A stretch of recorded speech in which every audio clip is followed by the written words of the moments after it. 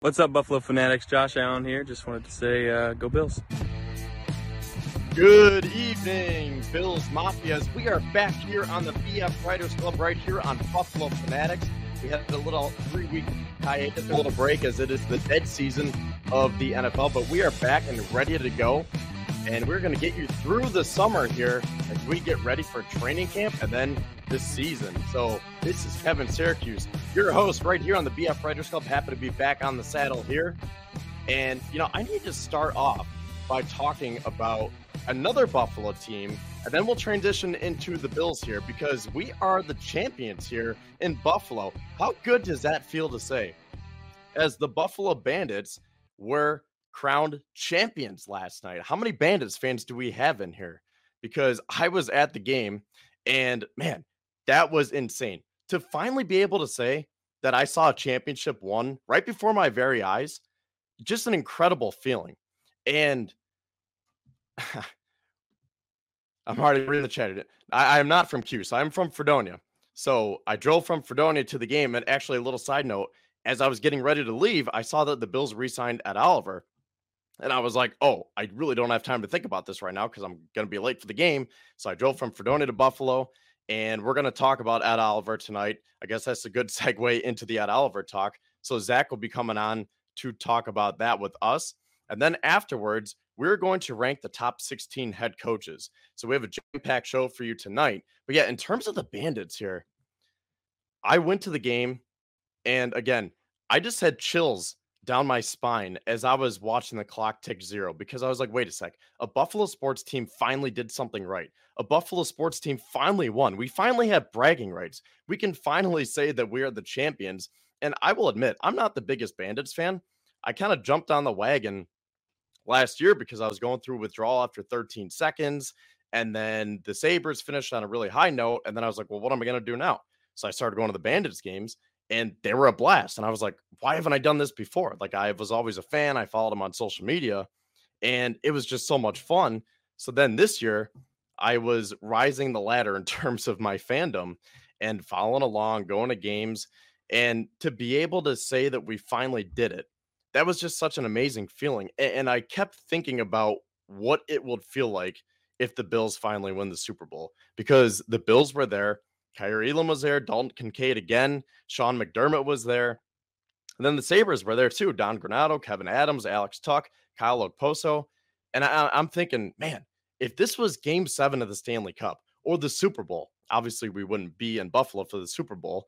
But if this was a Super Bowl and we're watching the Bills win, how would I feel? Because that was one of the main feelings that I had was we finally did it.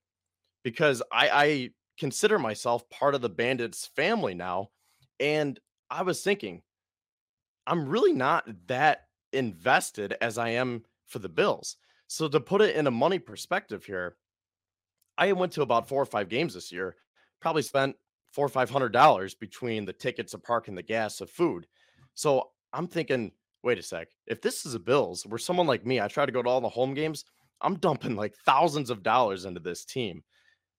That will be the ultimate satisfaction where, yeah, of course it feels great for the Bandits, but if you can say that we finally did it, all that time and effort. I mean, look at this. This is June 4th, and we're hosting a Bills show right now, talking about the season that is 3 months away for something that, like, nothing is even happening in the NFL world right now. This is literally the off season, but we're doing it because we love it and we want to see this team win a Super Bowl.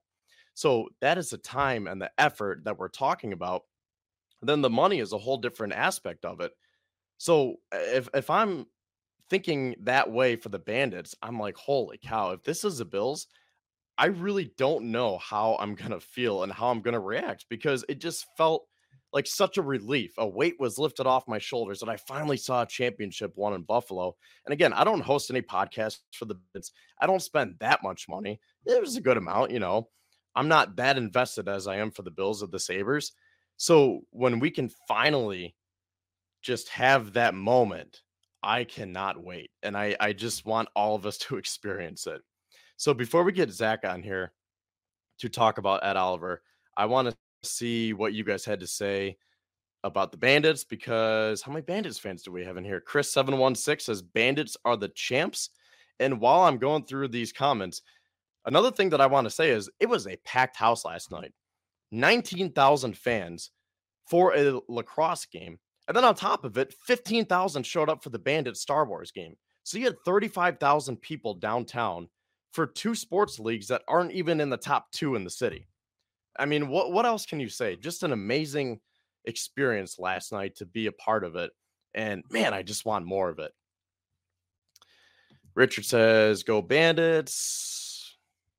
Got someone talking about Jimmy Buckets in here. Yeah, if you guys can keep me updated on that game. I was so busy today, I didn't even realize that it was game 2. So I'm pulling for the Nuggets here. I'm a Knicks fan. I do not want the Heat to win. I didn't want anyone in the East to win for that matter. But yeah, let's see. I don't see anything else about the Bandits. Zach, give me a thumbs up when you are ready. All right, so welcome to have Zach Vaughn back on the show. Zach, how you doing? And I know you're not too big of a Bandits fan, but did you happen to see that? I'm sure you saw it on your feed on Twitter last night with the Bandits winning and the Bisons, and just that feeling that the city had for once last night. Yeah, I did see it on the interwebs that Buffalo has won a sports championship, which good for them. Congratulations. Definitely deserved it, I believe, then, in my not so expert lacrosse opinion, in that I watched none of the game and only saw that they won it.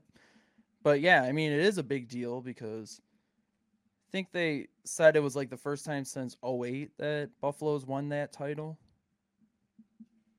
Yeah, 2008 was their last one. And really, obviously it counts. That was their 5th title in franchise history. But I really wasn't a part of it because I was a little kid back then. I had never been to a game. I didn't even know what the Bandits were. So as much as I see it in the rafters and say, oh, that's pretty cool, to actually be there and be a part of it and say, I was a part of this run. I spent my hard-earned cash on this team. I followed them throughout the season. I went to these games. I traveled from Fredonia. That's what makes it so satisfying.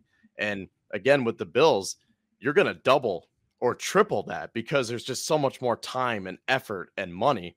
And I know you can definitely talk about this.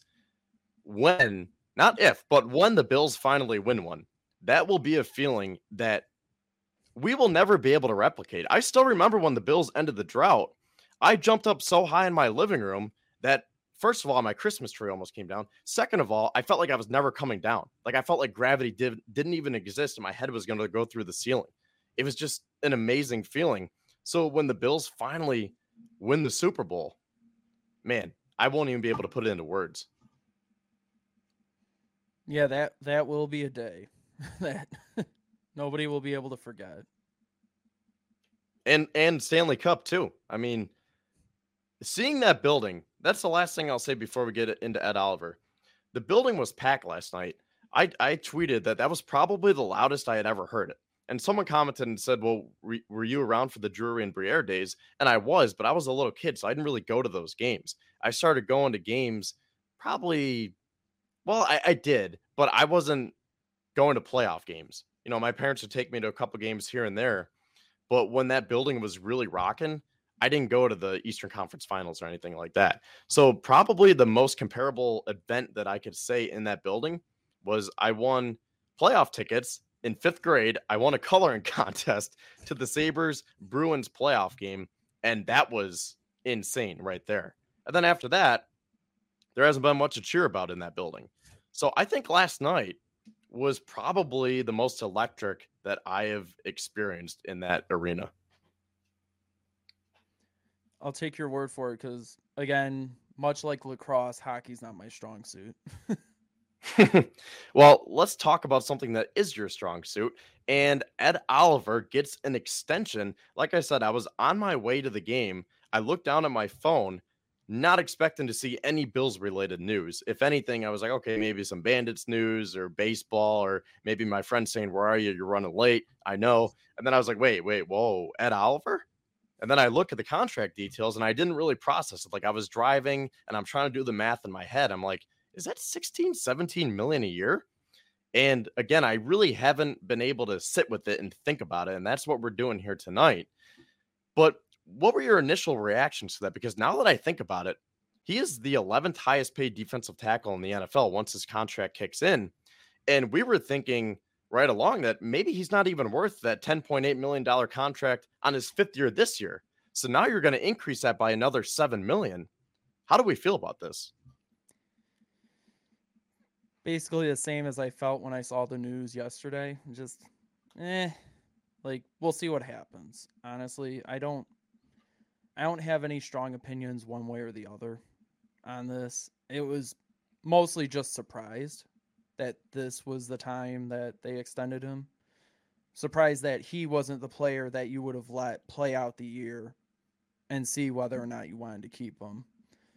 But maybe they just got concerned because they did it that way with Tremaine Edmonds last year. Let him play out the 5th year. Then he got priced out of Buffalo. And maybe they just wanted to lock up a player they like. I don't know. Obviously, he will need to step up to earn that money. But also, again, just remember, average annual value doesn't necessarily equal the cap hit that he's going to have this year. This year, the reason you do an extension like that for a player playing on his 5th year option is to lessen the cap hit this year. And then the real money kicks in the next couple years. And we all know that Brandon Beane usually inserts an out somewhere in these extensions. So more likely than not, Ed Oliver, if he doesn't pan out, he won't be here for 4 years. He won't be stuck here for 4 years. Well, I want to pull up a comment that I just saw from James. He says, great deal for Ed, not so much for the organization. And I would agree. And I think a lot of people share those same sentiments because Ed Oliver was talking all offseason about show me the money. Show me the money. He kept posting it on his Instagram story. I think it was Jeffrey Simmons. He got that new contract. And then right after that, Ed Oliver was licking his chops. And I remember we sat on this show and other people, Twitter Spaces, different articles, what have you. But a lot of us were saying that Ed Oliver is not worth that kind of money. And if he wants to really see the money, then it can be elsewhere because the Bills just didn't have the cap space. So I'm really surprised that they gave him as much as they did.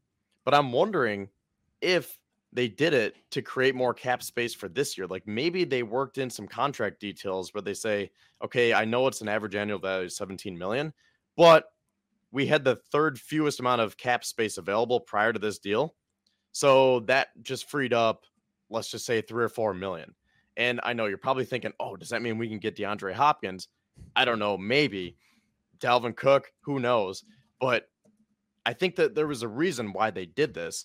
And I agree. Going back to the Tremaine Edmonds aspect, they want to draft, develop, and re-sign, and they did not do that with Edmonds. But again, it's just a head scratcher. I keep coming back to that 17 million average annual value, and it's like, okay, you didn't want to give that to Edmonds, but you just turned around and gave it to Oliver, who probably wasn't worth it just because he's been so inconsistent. Yeah, and that's a fair criticism. Like I said, I mean, I understand why a lot of people are so negative about the deal. Again, I'm not going to go as far as saying that Beane is a bonehead and that he should be fired for making that deal. I'm just going to say, well, he made the deal. Ed Oliver is now getting his money. Now he just needs to go show he deserved it. Just go out on the field. It'll help, though, that now he'll have a consistent one-tech presence opposite him on the field. Because last year it was Daquan Jones and Daquan Jones. That was really the only one-tech they had. This year you got Poona Ford coming in, so you have a second quality one-tech opposite him who can take up the double teams, so Ed Oliver doesn't have to be put in those unfavorable positions. And you're going to say, what? Oh, yeah. And the other thing, too, is another reason why you usually do these extensions sooner rather than later, and this falls in line with Brandon Beane's MO, is getting ahead of the market. Quinnen Williams is still looking for his big boy deal. He'll get that soon enough. Chris Jones, his current deal is going to expire soon. He's going to get a big contract. And while Ed Oliver is not in the same class, nowhere close, that market, if they had waited for those two deals, it still would have impacted the amount of money that Ed Oliver would have gotten. And maybe it would have made it worse for the Bills. And you know how time and time again, we see the extensions, then a couple months later, you see the other couple extensions from other teams, and then we look at it and say, oh, that's not bad. Could think of it the same way for here, except obviously, again, the production issues in terms of Ed Oliver may make it still seem like a bad deal for now. And I agree. I think this can turn out to be a really good deal in the end. But the big question is, can he do it consistently? Because I've been seeing people talk about, whether it's on Twitter or even in our chat right now, that he's been battling injuries. And like you said, he hasn't had that consistent one tech. But if you're drafted number 9 overall and you're given $68 million, I don't care if you have different factors. You better be able to show up and show out no matter what adversity you're dealing with.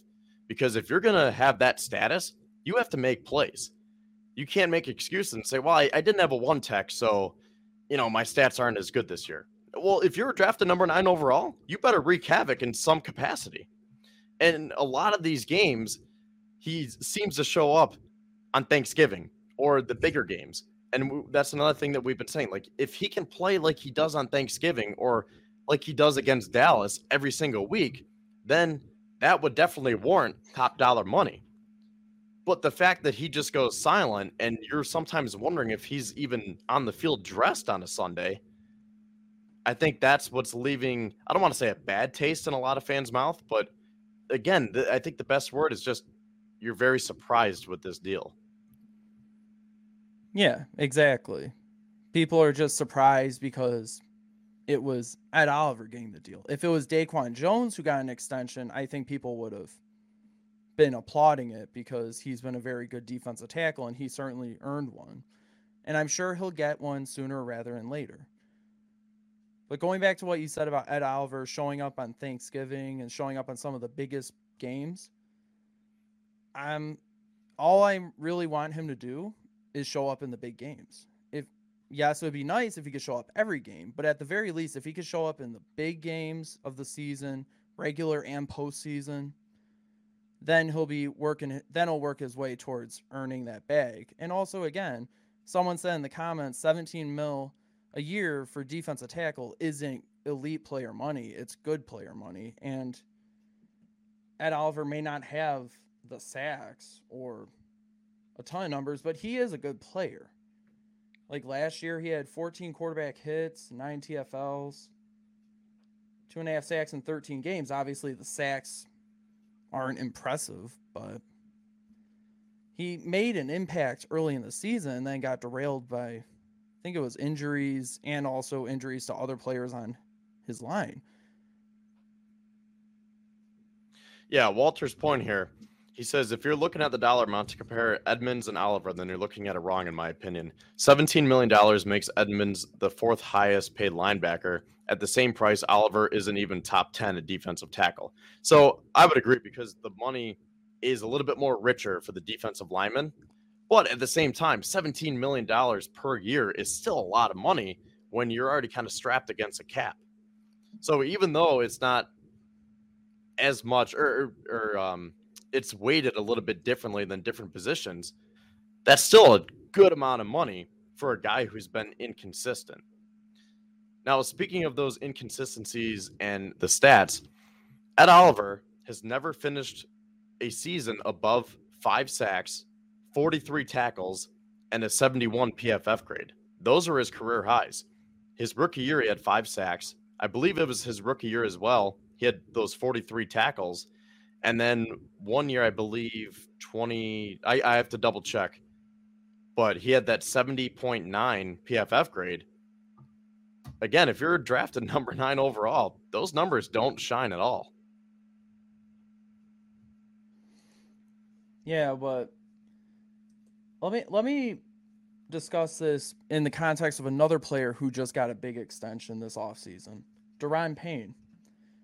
Daron Payne signed a 4-year, $90 million extension with Washington. Average annual salary, $22.5 million. You know what he did in his first 4 years? 5 sacks, 2 sacks, 3 sacks, 4.5 sacks. And he only had his most TFLs in his first 4 years was 7 in 2020. Ed Oliver had 10 in 2021. Quarterback hits, he topped out at 15 in his first 4 years. Ed Oliver topped out the last 2 years in 14. But then, obviously, the big difference is that this past year is his fifth year. He had 11 and a half sacks, 18 TFLs, 20 quarterback hits, and made a Pro Bowl. But again, that's one of those questions about whether or not that was just a one-year wonder and he got his big bag and then could bust out now. But now I did find those PFF grades. So it was 2021 that he set the career high with a 70.9. His rookie year in 2019 was a 65.6. And then in 2020 was a career low 48.0. And then this past season, 2022, 68.5. So again, I mean, nothing that really shines out. The one that really does stick out is at 48, where he dipped down a lot. But I know maybe we don't look at PFF grades the way we should, or maybe I guess what I'm trying to say is people don't look at them as like the ultimate test, you know, because I remember, who was it we were talking about one time that we were like, well, you know, that's really not the best test because PFF grades are just, I think it was Poona Ford. When I wrote that article about Poona Ford, people were like, you didn't really have to include his PFF grades, like, you know, and I was like, well, I'm just putting them there for context. Like, if you guys want to look, if you're curious, here are the stats. I'm not saying anything about it, but here are the facts if you want to read them. But by tweeting that, a lot of people were like, nah, dude, like PFF grades really don't matter. So again, take it for what you will, but Ed Oliver is really not graded out too well. PFF grades are, I don't even really get why people use them. But as for somebody said in the comments though that Ed Oliver's not living up to his draft status, yeah, okay, I can agree with that. He's not living up to the 9th overall pick. But also that doesn't mean he's a bad player. You can be a good player, but if you're drafted top 10, you're expected to be elite or very good. And then that kind of skews some of the expectations. And it didn't help that when Ed Oliver came out, he was being propagated as the next Aaron Donald, which is an unfair comparison for any defensive player. Yeah, that's that's definitely tough when you're compared to one of, if not the best defensive tackle of all time. That's why I said I'll just let him go out on the field and show us that we're wrong about him.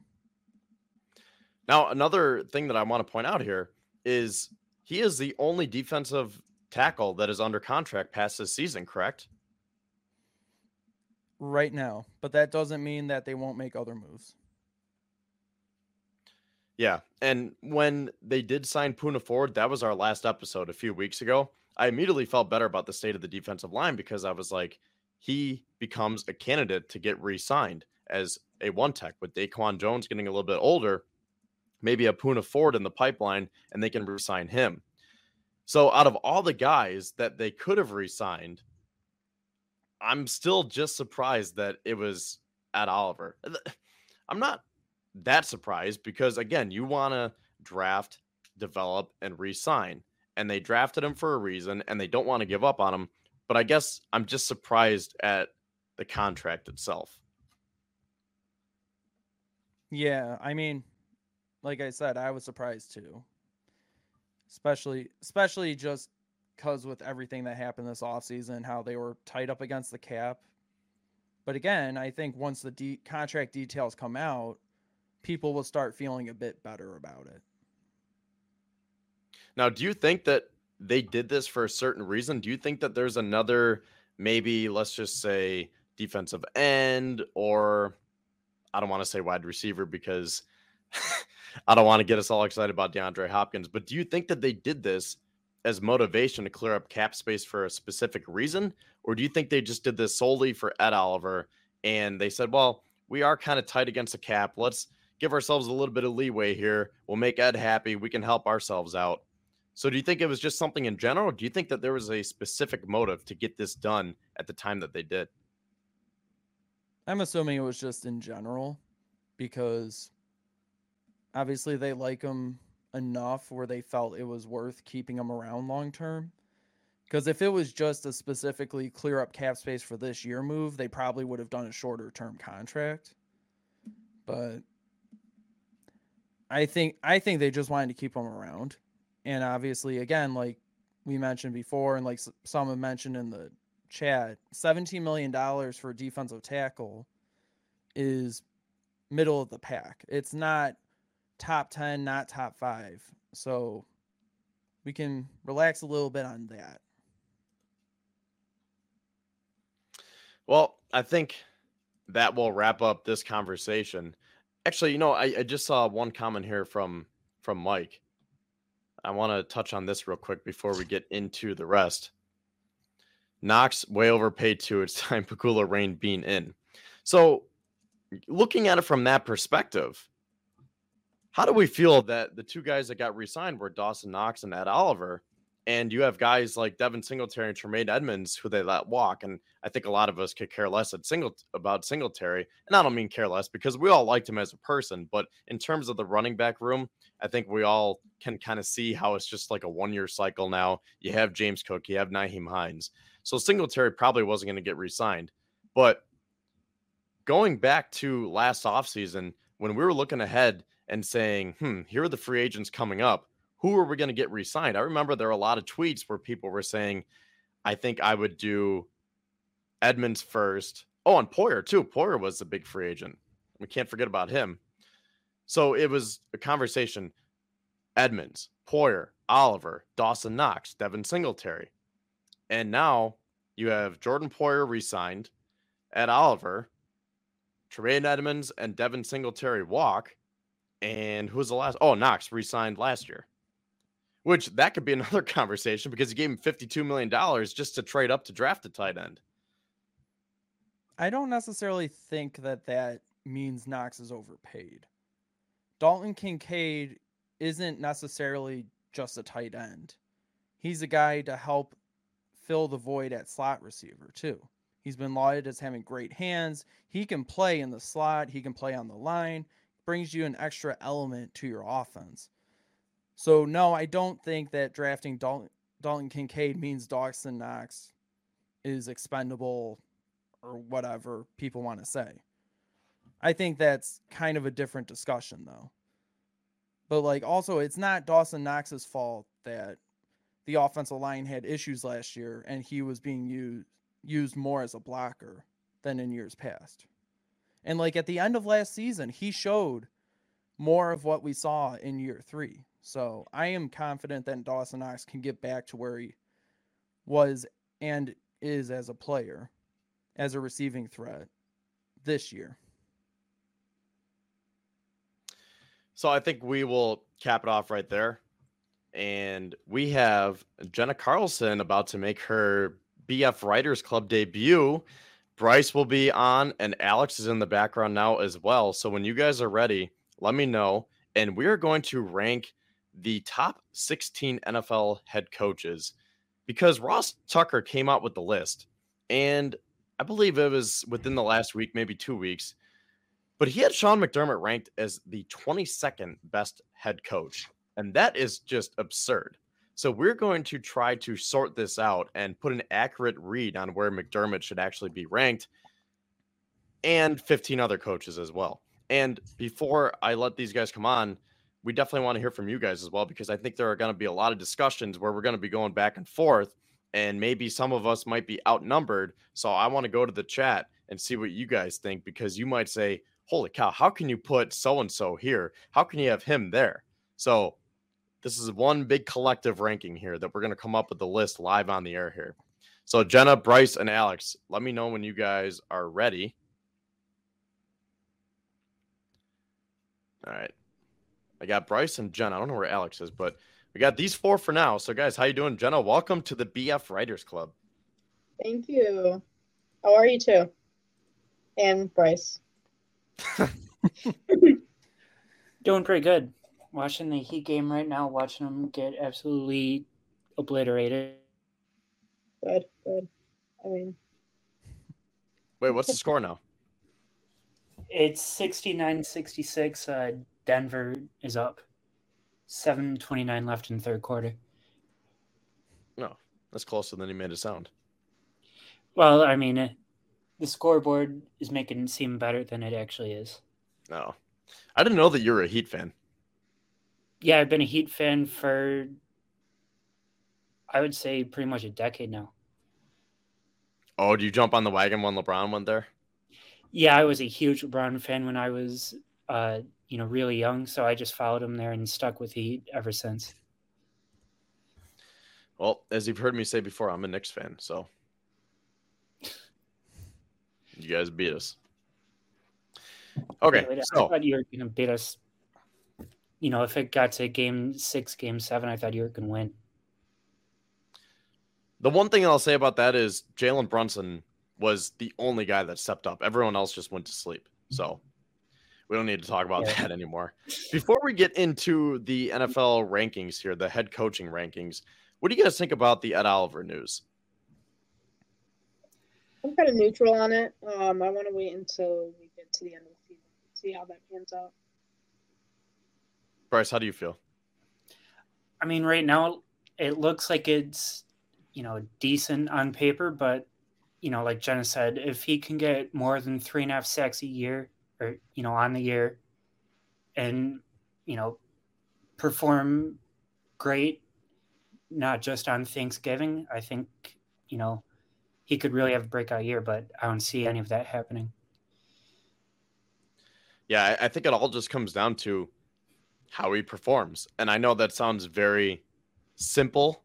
That seems like a cop-out answer. Like, oh, well, if he performs well, it's a great contract. But really, in terms of Ed Oliver here, just because he's been so inconsistent, that's the best way of looking at it. Where some players like Josh Allen, you know what you're getting. You know that when you gave him that big deal, he's not just going to say, oh, I got my money now, I can stop performing.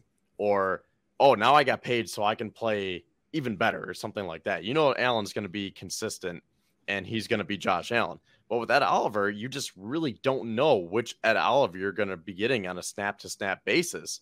So I think that's just the best approach where we're going to go into the season and say, okay, here's the new contract, which doesn't kick in until next year. But, show me. Like you said, show me the money. We gave you the money. Now you show us the production. And if it frees up, salary cap space like everyone's expecting it to, then I think that's even more of a win on top of everything else. I think some of it, them extending Oliver, is also that they saw that Tremaine Edmonds had left. They kind of missed out on paying him, so they didn't want to lose Ed Oliver, just in case he did break out. And the one final question that I want to ask here and present to you guys, I asked Zach, but going back to the 5 players that I mentioned between Knox, Singletary, Edmonds, Oliver, and why can't I think of the 5th? I always keep forgetting the 5th here. Poyer? Yeah, Poyer, yeah. But out of those 5 players, are you surprised at who they retained on this 2023 roster? I'm surprised. Not really, no. I would say no, but I'd lean towards Poyer just because of the money that he was asking for and how he kind of wanted to shop out for other teams. But when he realized that no one was going to give him the money that he asked for, he kind of went back to the Bills. And his age, too. I didn't think that they would try to re-sign turning 33. I think is he 32, 30? I think he's 32 or 33. Yeah, I just didn't expect him to come back. Yeah, I would agree. I mean, I was surprised to see Poyer back, and I think if I were to flip any of them, I would probably flip-flop Edmonds and Oliver, where I would think that Edmonds would be the one that got retained, and Oliver was going to be the one that they let walk. Yeah, I agree. All right, well, 35 and a half minutes into the show, we want to get to the rankings now because, again, Ross Tucker came out with those rankings, and I'll just put this out there right now. I started this last year, and I'm going to continue it this summer, where I rank every single position, because what else is there to talk about? And I don't want to take topic ideas and article ideas from you guys. So I was like, okay, I'm just going to go off the beaten path a little bit, and I'm going to rank all these positions just from a general NFL perspective, not necessarily a Bills perspective, but from an NFL landscape as a whole. So what better way to kick that off than by starting with the top 16 head coaches? So we will start without Alex. I'm not sure where he is, but he'll probably be joining us soon here. So, okay, the top 16 head coaches. Now, just so you guys are aware, we all made our own lists today, and we conversed a little bit, but we're going to hash it out now because we're going to come up with one list. And again, that's why I want to hear from you guys in the chat, because we're going to have a lot of discussions about who could be placed where. And again, we're going to finish with one list. So with that, let's just start. We're going to start at number 1 because there's not too much suspense there. I think we all agree who can be number 1. Zach, you want to do the honors? Dennis Allen. Sure. Number 1 NFL coach is Josh McDaniels. No, it's Andy Reid. Yeah, Andy Reid. Andy Reid. I don't know if you need any explanation for it, honestly. Well, I'll just say that he is an offensive mastermind, and we saw that this past year where they traded away their best wide receiver and they still won the Super Bowl. So that says it all right there. Yep, he's got the ring. Jenna, do you have any thoughts on Andy Reid? He scares me. What'd you say? As a Bills fan, he scares me. Even with average wide receivers, he still makes Patrick Mahomes look. I mean, not to say that Patrick Mahomes isn't the greatest quarterback in the league, but even Patrick Mahomes can work with average receivers because Andy Reid schemes them out so well. Mm-hmm. All right, well, moving on to number 2 now. This is where it gets interesting because my number 2 is different from your guys'. Yeah, go ahead. You can laugh if you want. But the coach that I ranked at number 2, this is hard because I was like, do you give it to Bill Belichick, who is one of, if not the greatest coach of all time? But then you look and say, I think he's really out of touch. He's outdated. He doesn't really know how to run a football team anymore. They drafted a punter and a kicker. They drafted Cole Strange in the first round last year after he had a 4th round grade. What is he doing? It was Tom Brady all those years. I don't know. I don't think I can put Belichick top 2 anymore. So for me, I guess this is a recency bias, but I went with Nick Sirianni just because I figured these are the 2 coaches that led their teams to the Super Bowl, and Sirianni has done great. Side note from Jamestown, go Sirianni. But yeah, I mean, I started my list with the 2 coaches that led their teams to the Super Bowls because I think both coaches could do the same exact thing this year. I mean, I can understand why you would pick Sirianni too. Obviously, yeah, he was a Super Bowl runner-up this year. So it makes sense that heading into 2023, you would have him as the second best coach in the league. Personally, I went a little bit different, and it's more so because, not just because of what they've done lately, but also just what they did the year before. I went Zach Taylor, number 2. Because Zach Taylor, number 2. Yeah, obviously his first 2 years were rough, but it's because he had Andy Dalton at the back end of his interesting career. And obviously everything changed when he got Joe Burrow, when he got Jamar Chase, T. Higgins, loaded up on offense. They made deep playoff runs each of the last 2 years. They are very serious contenders. And that's why I was not afraid to put him at number 2. I mean, I'll give him his roses. He definitely deserves to be anywhere in the top 5. I put him at 2. Sirianni does make a lot of sense, though. Yeah, I had Zach what do you Taylor. think? I had Zach Taylor at 2 for the same reasons that Zach put. Nick Sirianni, I personally am not the biggest fan of him, like his character. I think he acts like a little frat boy sometimes.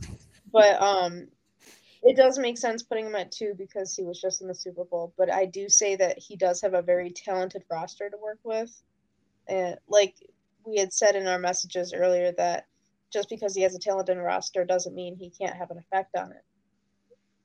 But I would personally push him down the list a little bit because of that.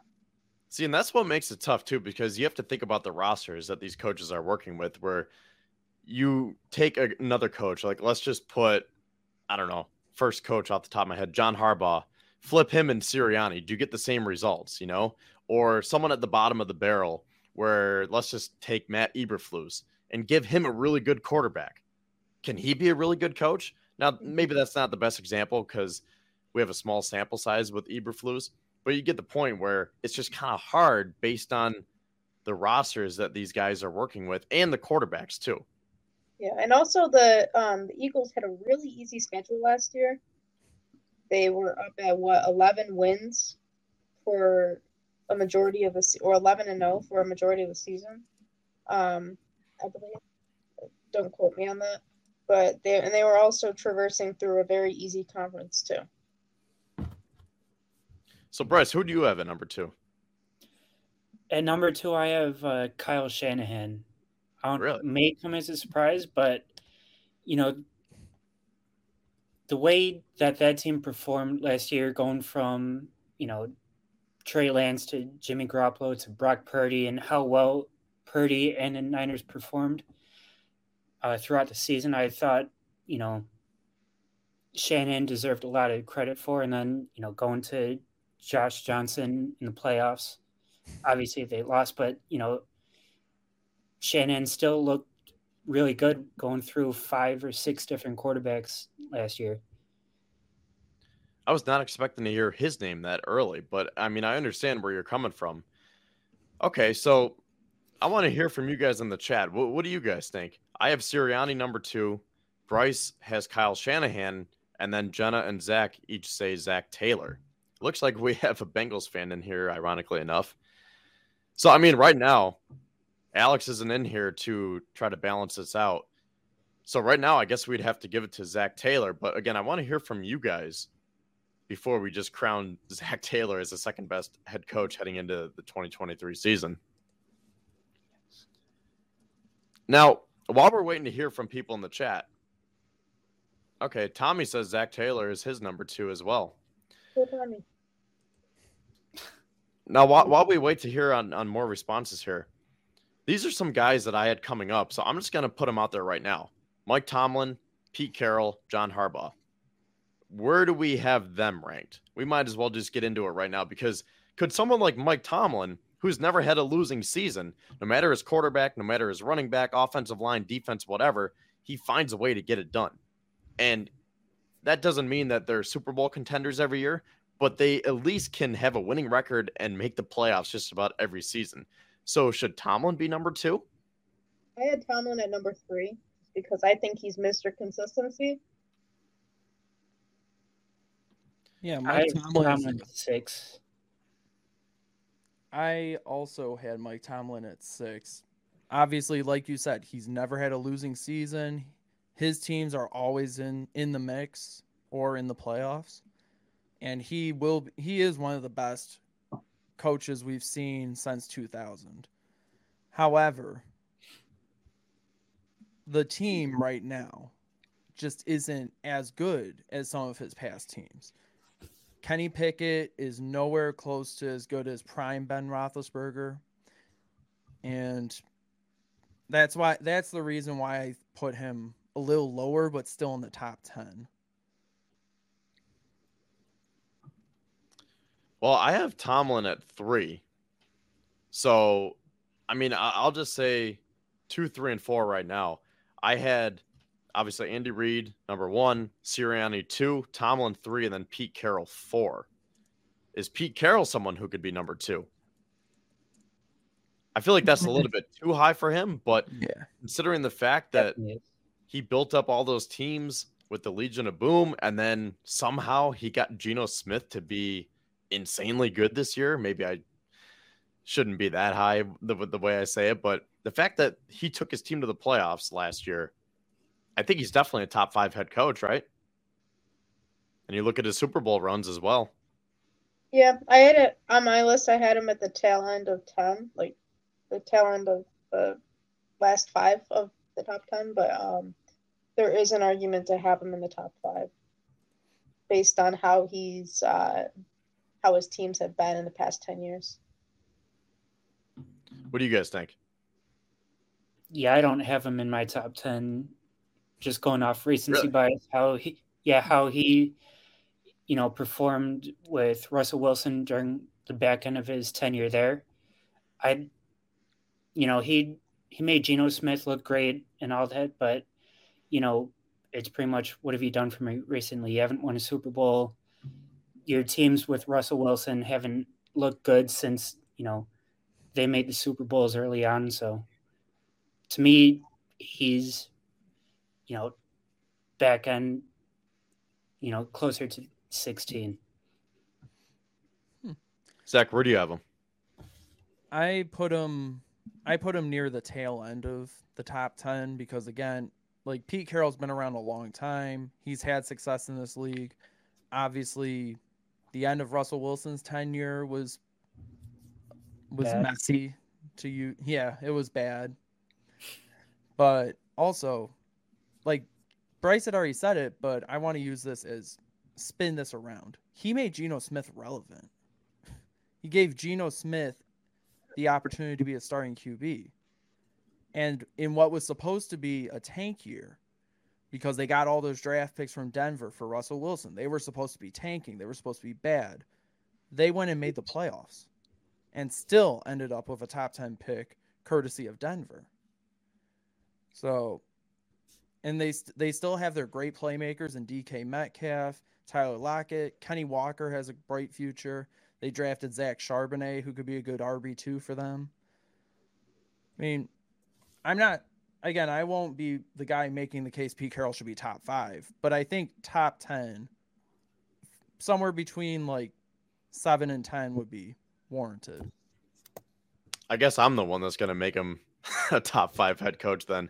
I just think that he has a resume, and just the fact that, like you said, not only did he take Seattle to the playoffs last year, he said that Geno Smith was going to be the starter when everyone was doubting them, saying, you're really going into the season with Geno Smith and Drew Lock as your quarterbacks? Pete Carroll said, hell yeah, I am. And then he still took them to the playoffs.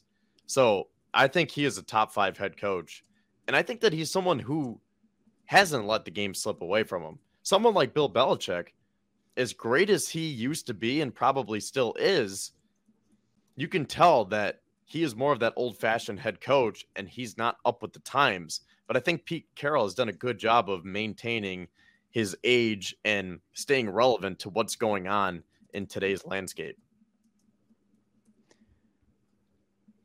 Yeah, I think we should just go ahead and give our number 3s right now, because I see a couple people in the chats are getting a little confused at where we're going with our discussion. Because we haven't put Pete Carroll at number 3. We haven't put him at number 3. We really haven't put anyone at number 2. But based on our discussions, is it Zach Taylor? Because I think me and Bryce are outnumbered here. You guys both like Zach Taylor at number 2? Yes. For me personally, I would put Zach Taylor. All right, well, we'll go with that for now. I guess we could always go back and make changes if we want. Do we know where Alex is? And Zach, do you know what his list was? He's probably still getting rated right now. Getting what? Getting rated right now. What am I missing here? He's got his army duties right now. All right. Oh, okay. All right, I found his list in our chat. So he had Andy Reid number 1 and Kyle Shanahan number 2. Oh, okay. So now we do have a tie. So it's either Shanahan or Zach Taylor at number 2. Okay. Am I the breaking force here? Am I the tiebreaker? You are the show chat. Well, now I'm kind of rethinking my position because Kyle Shanahan doesn't have any stability at quarterback, yet he's still made it far. Yeah, you see what I'm talking about? I'm picking up what you're putting down. Might have rated him a little too low. Yeah, I don't know. I mean, still though, Kyle Shanahan has not won anything. He's taken his team to the Super Bowl, but they haven't won. Yeah. So I know we're doing it based on right now. Yeah, Zach Taylor too. They haven't won, and I know we're trying to do it based on right now. If you're gonna pick a head coach, who would you want to lead your squad? But sometimes for tiebreakers, you have to think, well, what have they done in the past, and what's the overall landscape here? Because sometimes it might be hard to just say, oh, let's just take this guy for right now, because you got to look at the rosters. And someone like Pete Carroll, it makes it hard because, or better yet, Bill Belichick, where you say Belichick really isn't that good for 2023, but if it was 2017, he'd probably be number one. So does that carry a little bit more weight where you say, well, maybe we should be a little bit more respectful of Bill Belichick and not drop him out of the top 10? Because this is still Bill Belichick. But we're talking about 2023 here. And there's new coaches that are in the mix too. So we have to respect their recent successes as well. Exactly. Yeah, if we're going off the last decade or since 2000, then sure, we'll put Belichick higher, but it's right now. All right, so am I the one that's deciding between Kyle Shanahan and Zach Taylor for number 2? I think so. I see people are still talking about Ed Oliver in the chat. Hey, I'm glad we got that conversation going. So, okay. Man, you're putting me on the spot. Let me look at their records, because I did have that written down here. Sirianni's record is 23-11. I know we're not going with him right now. Shanahan has a record of 52-46, a .531 winning percentage. Zach Taylor is 28-36-1 for a .438 winning percentage. But again, it's what have you done for me lately? What are we doing right now? And I know Zach Taylor is hot. Say it again. Those first 2 years really cloud up his record. Yeah. We can do a poll. Go. I can't go Zach Taylor just yet. I think I got to give it to Shanahan here. Okay. All right. So be it. All right. So that means number 3. I like Mike Tomlin here. But then again, does that mean Sirianni should slip down? So I guess all cards are on the table right now. Who do we like for number 3?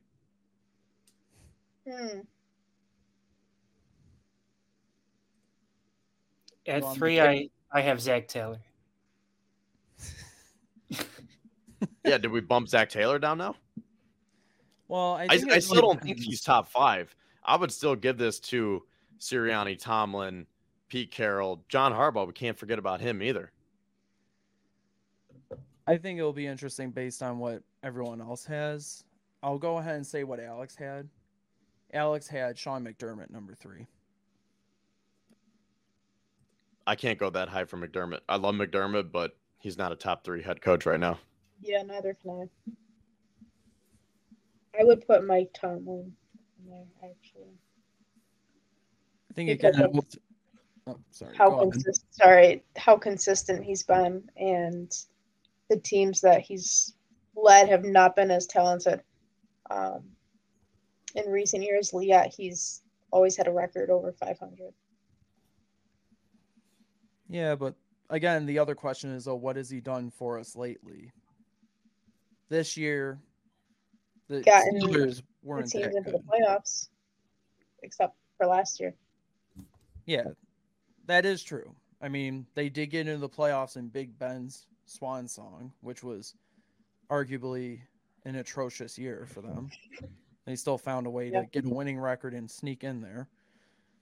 But also last year was another year where somehow they got a winning record despite relatively subpar quarterback play. But Zach, who do you like here at number 3? because we're talking about what has been done for us lately, I'm going to say Sean McDermott as well. Number McDermott? 3. Yeah, playoffs, 3 consecutive Wait. AFC East champions. What has he done for us lately?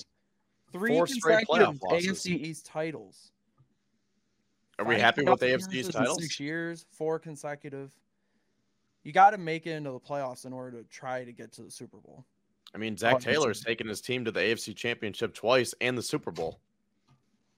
People are just hating on McDermott mostly because for some reason they just can't live with consistent success. It's not hate. I mean, it's just being truthful that he hasn't led his team past the AFC Championship.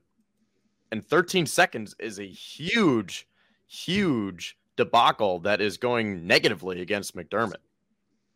Was that on McDermott or Frazier, though? Yeah, was that on Because McDermott? Frazier did have Frazier, that special defense. teams. Was it on Tyler Bass? Was it on Heath Farwell? But at the end of the day, McDermott's a head coach leading the squad, and you got to take responsibility as a head coach. That's his team. So whether it was Heath Farwell's fault or not, or Tyler Bass, it starts with McDermott making sure that the communication factor is there, and it was not there in the biggest moment of the year. But you're penalizing him for a 2023 ranking based on 2 or 3 seasons ago. I'm doing it based on everything where, yeah, I think he's a great head coach, but not only 13 seconds. I mean, this is 4 straight years of playoff losses. And if you're saying, what have you done for me lately? Nothing. AFC East titles. Okay, cool. But there have been other coaches who have gotten farther than that round. Yeah, I'm gonna have to agree with Kevin. And if you just said that Zach Taylor is number 2, how all of a sudden does he slip now and McDermott jumps up? This was my initial ranking. This was before we knocked Zach Taylor down. So maybe we could just slide Zach Taylor in, but. So do you guys want Zach Taylor here now? After we had that Mike Tomlin discussion, I think I would put Zach Taylor at 3. You'd put Taylor where? At 3. What about Sirianni? Is there anyone in favor of putting Nick Sirianni at 3? I think I still have to go with Taylor at 3. I would put Sirianni at 4, given that Taylor's been to the AFC Championship game twice in the past 2 years. Okay, so Sirianni so far. All right, so who's your vote for number 3, Zach? We'll just go around the horn. So since Shanahan jumped all the way up to number 2 and Zach Taylor's still there to be ranked, I'm going to go ahead and vote Zach Taylor. Okay, Bryce. I've had Taylor at 3 this whole time. I'm sticking with it. Jenna, who do you want here? You say Tomlin or Taylor? Zach Taylor. Okay. I'll go with that. I mean, I'm outnumbered anyways, so I'm writing these down. So we'll have Zach Taylor at number 3. So now number 4. Who do we like here now? I'm going either Sirianni or Tomlin. It's Sirianni. Yeah, I got Sirianni at 4. All right, we'll go with that. Zach? Sirianni at 4. Say it again. I too have Sirianni at 4. However, we just talked about how we bumped down certain coaches, but Sean McDermott was my number 3. So does that mean he's in a discussion for number 4 now? I mean, he can be. I think you're outnumbered, so you might have to rely on the chat a little bit. Actually, I see Alex in here now. Alex, are you ready? Because I think he's a McDermott guy. Yo, can you hear me? We got the small boxes now, but yeah, I can hear you. Yo, how's it going, guys? What's up? Sorry, I was. But so wait, what are the current rankings? I'm just scrambling a little bit here. All right, so far we have Andy Reid number 1, Kyle Shanahan number 2, Okay. Zach Taylor number 3, Nick Sirianni number 4. Ooh, McDermott can't slide out of the top 5. He can't. Really? No. No. See, I don't agree with so- that. I don't think he's a top 5 head coach. Here's my thing. Here's my comment on that. So when we did our own 16 rankings, like individual, I had McDermott 3. But I mean, when you're talking that high up of coaches, like that upper echelon, you're kind of splitting hairs. So I'm fine with him dropping to 5. But I feel like anything outside of that range is a little unrealistic. I mean, you look at Sean McDermott, 5 total seasons as a coach, 4 of which he's had a winning season. The one year that he went 6-10, he had a rookie quarterback in Josh Allen and a team that had how much dead cap that year did we have? That was like the consensus screw it year, like we're tearing everything down to build back better. I don't really see an argument to drop McDermott out of the top 5. So I'm going to push hard for him at 5 here. Well, my argument is just, you probably heard me say when you're in the background that he hasn't led his team past the AFC Championship game, and we only got to the AFC Championship game one time, and it's been 4 straight playoff losses, where I guess we have Nick Sirianni at 4, and Mike Tomlin could be in play here at number 5 just based on his success, but McDermott's probably had more recent success than Tomlin. Mhm. Same with Pete Carroll. John Harbaugh as well. But I still think with the overall body of work, I'm going with those 3 guys over McDermott. Really? Yeah. I mean, all the people you just mentioned are really good coaches. Like, don't get me wrong at all. I'm a big Mike Tomlin guy. Like, I'm probably going to push for him, like, directly after McDermott. But I can't see a world where it's a consensus that Mike Tomlin's a better head coach than Sean McDermott right now. Exactly. I can't see that. He's great in his own right. I'm a huge Mike Tomlin fan, like I said, but Sean McDermott, I think, is above him as it stands right now. I think that McDermott has issues, and I've been critical of Sean McDermott over the last few years, especially in regards to playoff time. Obviously, the whole Kansas City thing happened, but I think that if you look throughout every single coach's resume, Andy Reid included, who is my number 1 coach as well, there are blunders like that on almost every single player or coach's resume because that just comes with the nature of NFL. Shit happens. I'm sorry to swear, but it's like that's how it is. So James says that McDermott is not in the top 10. And when I made my rankings, I will just say this right now, might be an unpopular opinion, hot take, but I had him at 11.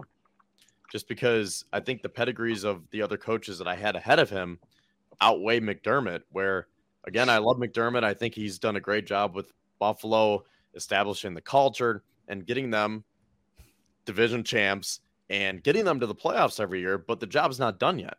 And a lot of the guys that I had ranked ahead of him have either taken their team to the Super Bowl or won the Super Bowl. Okay. Go Go ahead. ahead, Dick. No, go ahead. And that's why it's understandable why I was willing to give up the fight on McDermott at number 3 because Zach Taylor made the Super Bowl, made AFC Championship games. Sean McDermott did make an AFC Championship game. Just because he didn't advance beyond there doesn't mean he doesn't belong in the conversation. Just because people are emotional about last year's playoffs. Yeah. I mean, I think that I think it should how's the best way to word this?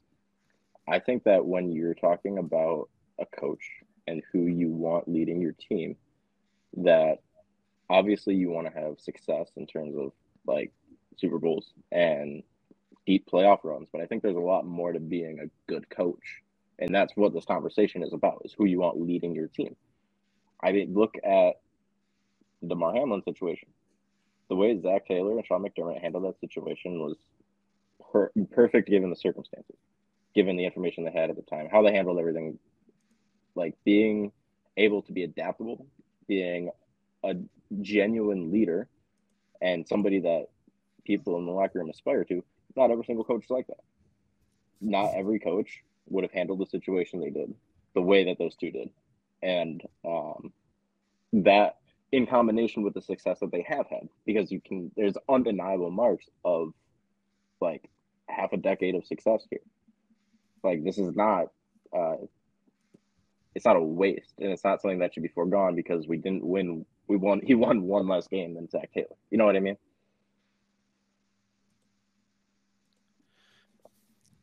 Let's see. I'm trying to find this comment here.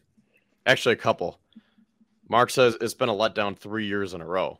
And yeah, that's another part of it too. Where again, we're trying to do this based on 2023. Who is the best head coach as of right now? But you have to think about what happened in the past So to get to that answer. So, hold on. You're saying that we're trying to do the rankings for 2023, but you were ranking. We were. I mean, obviously, we all noted previous stints and stuff, previous campaigns. But if it is about a 2023 ranking, it should be about who we feel are the top coaches right now. It shouldn't be based on what a coach like Mike Tomlin did 10 years ago or 5 years ago. But at the same time, how would you be able to make a list if you can't think about anything that's happened in the past? Because in that case, you could just say, oh, I'm going to put McDermott at number one because everyone's on the same playing field right now. If everything is starting at zero, first starting from scratch, let's just put McDermott at number one. And then you can make a case and say, put Bill Belichick at 32. Because if we're all starting at the same position, what difference does it make? So you have to consider different factors that go into it. I know it's probably confusing because well, how can you look at, 13 seconds when you're talking about 2023? But it's mainly, who do you want right now? But to get to that answer is based on what has happened in the past. Yeah, and there's a way to balance this all out. So going back to number 5, who's everyone's choice here? Zach and Alex, you're saying McDermott? Yeah. Yeah. Especially Bryce and Jenna, where are you at with this? I think it's tough, honestly. Let me look at who I think. So we have Andy Reid, Kyle Shanahan, Zach Taylor, and Nick Sirianni so far. Okay. I had Nick Sirianni at 5. No, we just put him at 4. No, I know what I'm talking about, like what I had in okay. my list that I curated. I had him behind Reid, Taylor, Tomlin, and Shanahan. So, and then after Sirianni, I had McDermott. So, it's between Mike Tomlin and McDermott on my list. You I should think join the I'm McDermott hive. I'm between McDermott and Tomlin. So I'm going to give it to Tomlin, if that makes it any easier for you. yeah, I think I'm going to go with Tomlin. So we have 2 for McDermott, 2 for Tomlin. Bryce, it is up to you, and we'll take calls from the chat too. But Bryce, who do you like for number 5? I'm so glad we have 5 people. On my number 5 before this show, so it hasn't changed or anything. I had Shawnee McDermott. Then stick to it, Cletus. Come on. Yeah, I'm not changing anything. I'm not Kevin over here. What do you think What do you think I am? You're not me for what? What are you talking about? Changing up my list mid-show. I didn't change. Yeah, I had to change it because it's not even close to what I had because you guys had make me changing it. Wait, so who do you have? I had McDermott. You had McDermott at 5? Yeah, McDermott. Oh. Okay, so I guess Sean McDermott goes to number 5 then? Yep. Democracy. I'm not going to be happy. So, number 6. Tomlin? Mike Tomlin. Yeah. Yeah, Mike Tomlin. Bryce? Yeah, it's Tomlin. All right, 7. I'm thinking Pete Carroll or John Harbaugh. I had John Harbaugh at 8. I'm gonna say Pete Carroll. So my list has Ooh. John Harbaugh sitting at 8, but I had Mike Vrabel at 7. What about Sean McVay? McVay's kind of a sleeper pick. He is. Like, I think he was one of my recent- last. I think recency bias will kind of lead you away from Sean McVay, but Yeah. I think we need to remember the fact that he was leading a really top-heavy Rams team that lost all of their good players pretty early on in the season. And, I mean, it's not much he could do there. You know, that's kind of just a lost season after the Super Bowl. But he's still undeniably a great coach. Would I put him at 7? I don't know. I think it's slightly high, but I wouldn't revolt if we put him at 7. He's been to 2 Super Bowls in the past 6 years. Sean McVay. Something like that. Yeah, he is a good coach, and he was one of my last few decisions I had to make for my ranking. That was with Jared Goff too. That is true. The first one was with Jared Goff, and then they won one with Matt Stafford. And obviously, it helps when you got a good offensive mastermind like Sean McVay, and you get good pieces in your offense. Cooper Kupp, Matt Stafford.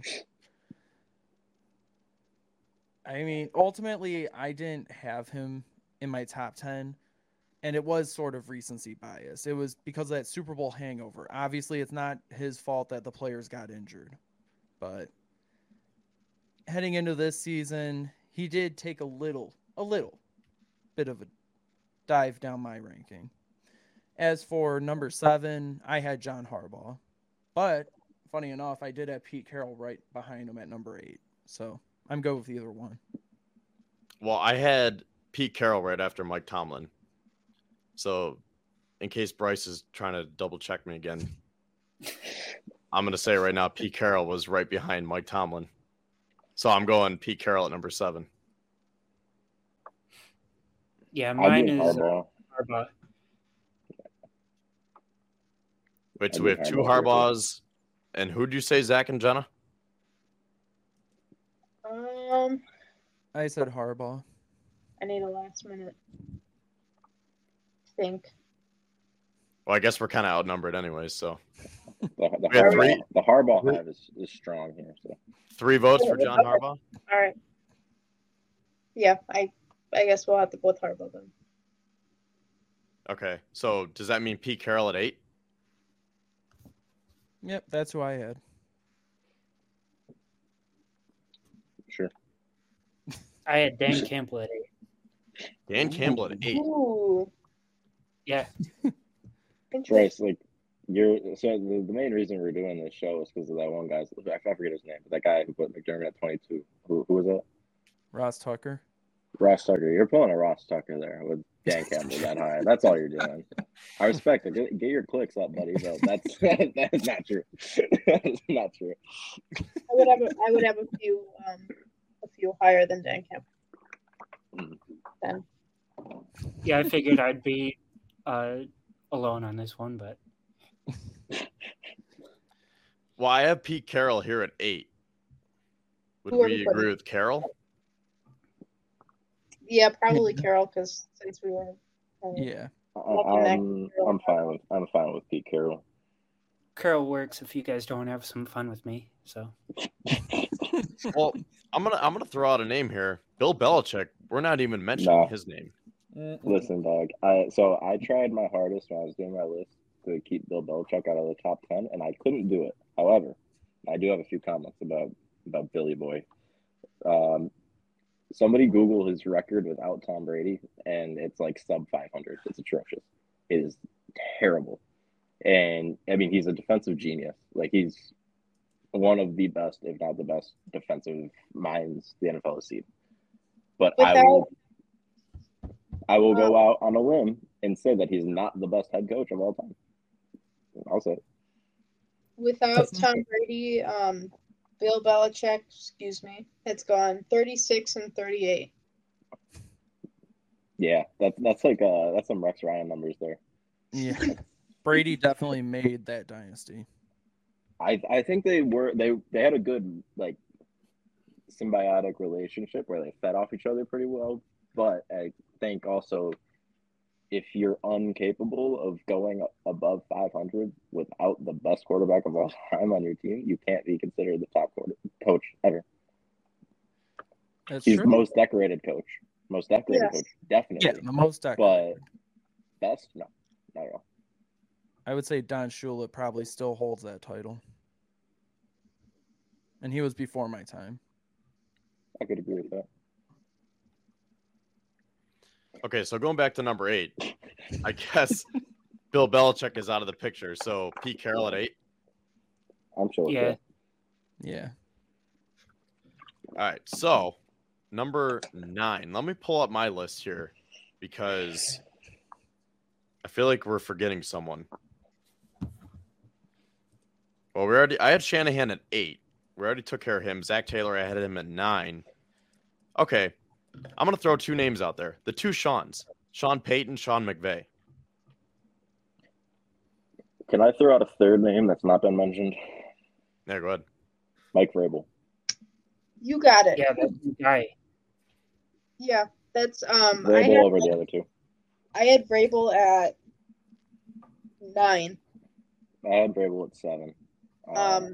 So he slid a little bit for me, but I feel comfortable slotting him in at 9. Yeah. Vrabel, even with Ryan Tannehill quarterback, they really haven't had the greatest passing game. The defense has been above average, average to above average. They got the number 1 seed even when Derrick Henry went down. So I do think he's been a consistent coach in this league. Yeah, I think it's a case where he has done a lot with a very subpar roster for the most part. And a lot of the higher ranking coaches like Zach Taylor and Sean McDermott to a certain extent as well has had a majority of success with an insanely good roster. And I think it's important to find a balance between criticizing a coach for having a good team versus recognizing when a coach like Mike Vrabel is able to consistently keep the Titans in contention with not great management. I mean, like you said, he has Ryan Tannehill and Malik Willis as his 2 quarterbacks. And he's done a great job, considering what he has to work with. Yeah, that's fair. Mike Vrabel is a good coach. The main thing that kept me from putting him in the top 10 was just how their 2022 season ended. Because they started 7-3. They were on their way. Had they finished off like they started, had they finished hot, he definitely would have been top 10 for me. But they went 0-7 the rest of the way. They fell flat. That's why he sort of fell out of the ranking as it pertains to heading into 2023. Now, I kind of went a little... Could think of it as a bit of a curveball. I put Doug Peterson at number 9. Again, based on how he came in last year. Had to overhaul that wretched culture left behind by Urban Meyer. And then, after a 3-7 start, got hot, went 7-2, including the playoffs, made the playoffs, gave the Chiefs a run for their money. He unlocked Trevor Lawrence. Trevor Lawrence showed that potential that he showed in college. He returned to that form. ETN became one of the best running backs last year.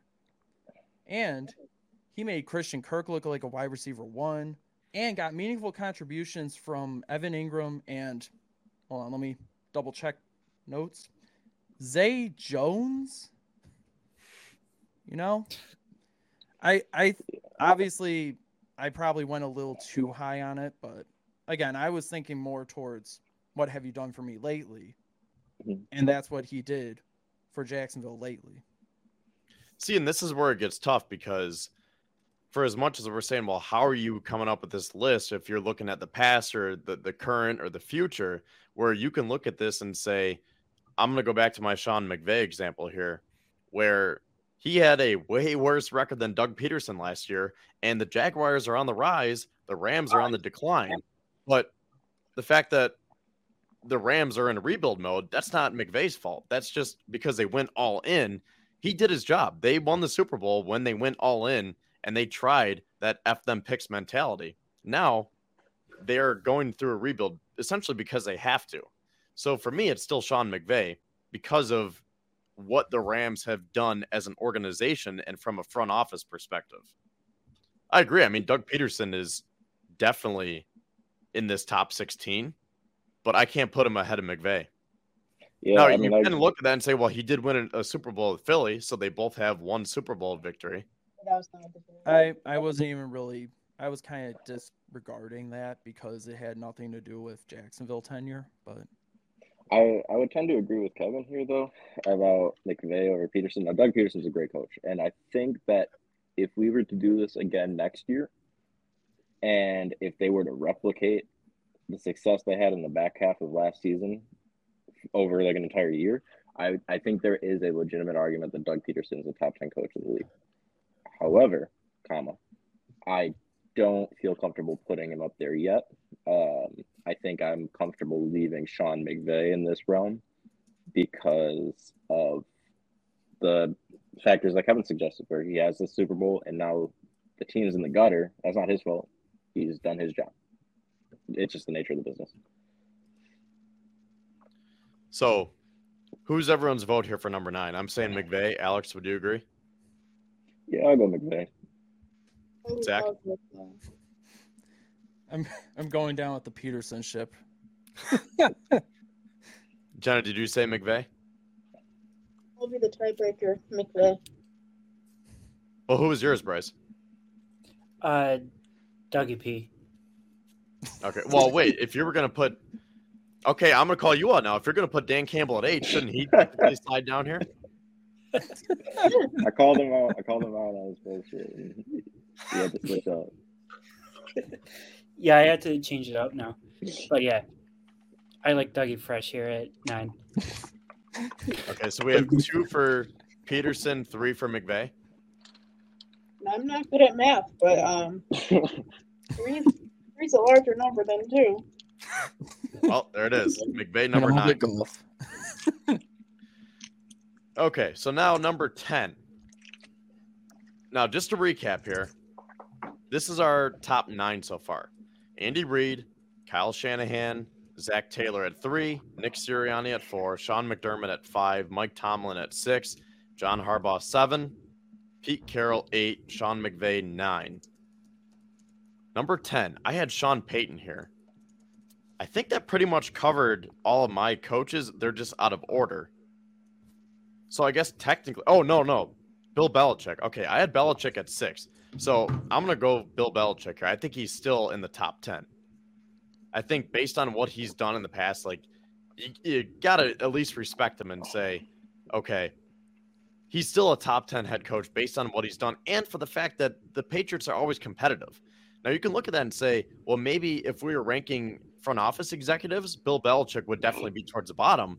So maybe the way he's built his team has kind of hindered his growth as a head coach. But in terms of actually coaching the players on his team, they're always competitive. So I think based on that and the fact that he has 6 Super Bowls, he's got to stay in the top 10. I think at the end of the day, it's going to come down to Bill Belichick and Sean Payton. And I can't, in good faith, put Sean Payton above Bill Belichick. I just can't do it. Exactly. Yeah, I'll go with Bill. I have a problem with putting Sean Payton in the top 10, actually, let alone the top 15. I agree. Because of the fact that this is his first year coaching Denver, and hasn't been a coach for more than a year. I also think he's overrated. I think we're also leaving out another head coach in Matt LaFleur. Too. I'm not too high on LaFleur just because he inherited a great roster. Yeah. He had Aaron Rodgers, and the keys were kind of given to him. And it's just like, okay, kind of like Ken Dorsey. Like, here's a Ferrari, just don't crash it. I had LaFleur at 11. Oh, that's fair. I'll I'm say, going to keep Bill. for the record, I didn't have LaFleur in my top 16. And it's because of like what Kevin said. He inherited that team, and it was Aaron Rodgers' team.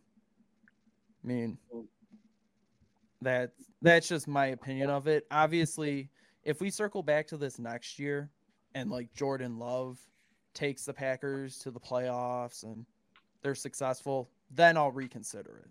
But as it stands right now, I just don't see him being in the top half of the coaches. That's a good point. So who do we like for 10 then? Are we Bill Belichick here? Billy Boy. Yeah, we can put him there.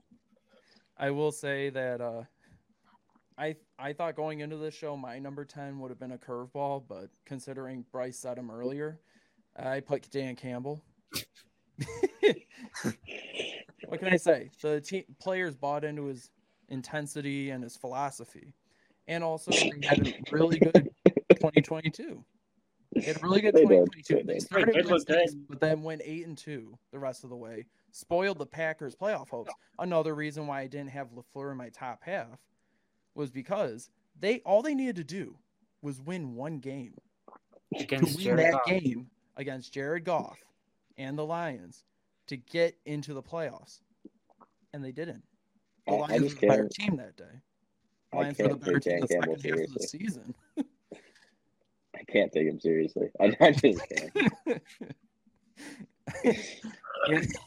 He won't live down the kneecap comment. No. I mean, they've built like a team that is just like, they're not designed necessarily to be super successful in the modern NFL. They're just designed to be so annoying to play against that they'll win probably half their games every year, just out of sheer like the way the game goes. I mean, let me fact check this. I had Dan Campbell, I think, at 15. So he wasn't completely out of my top 16. But top 10 is a little much. You say 15? Yeah. That's where I had him. I think that's a fair spot for him. Okay, so our top 10 is filled out now with Bill Belichick taking the spot here.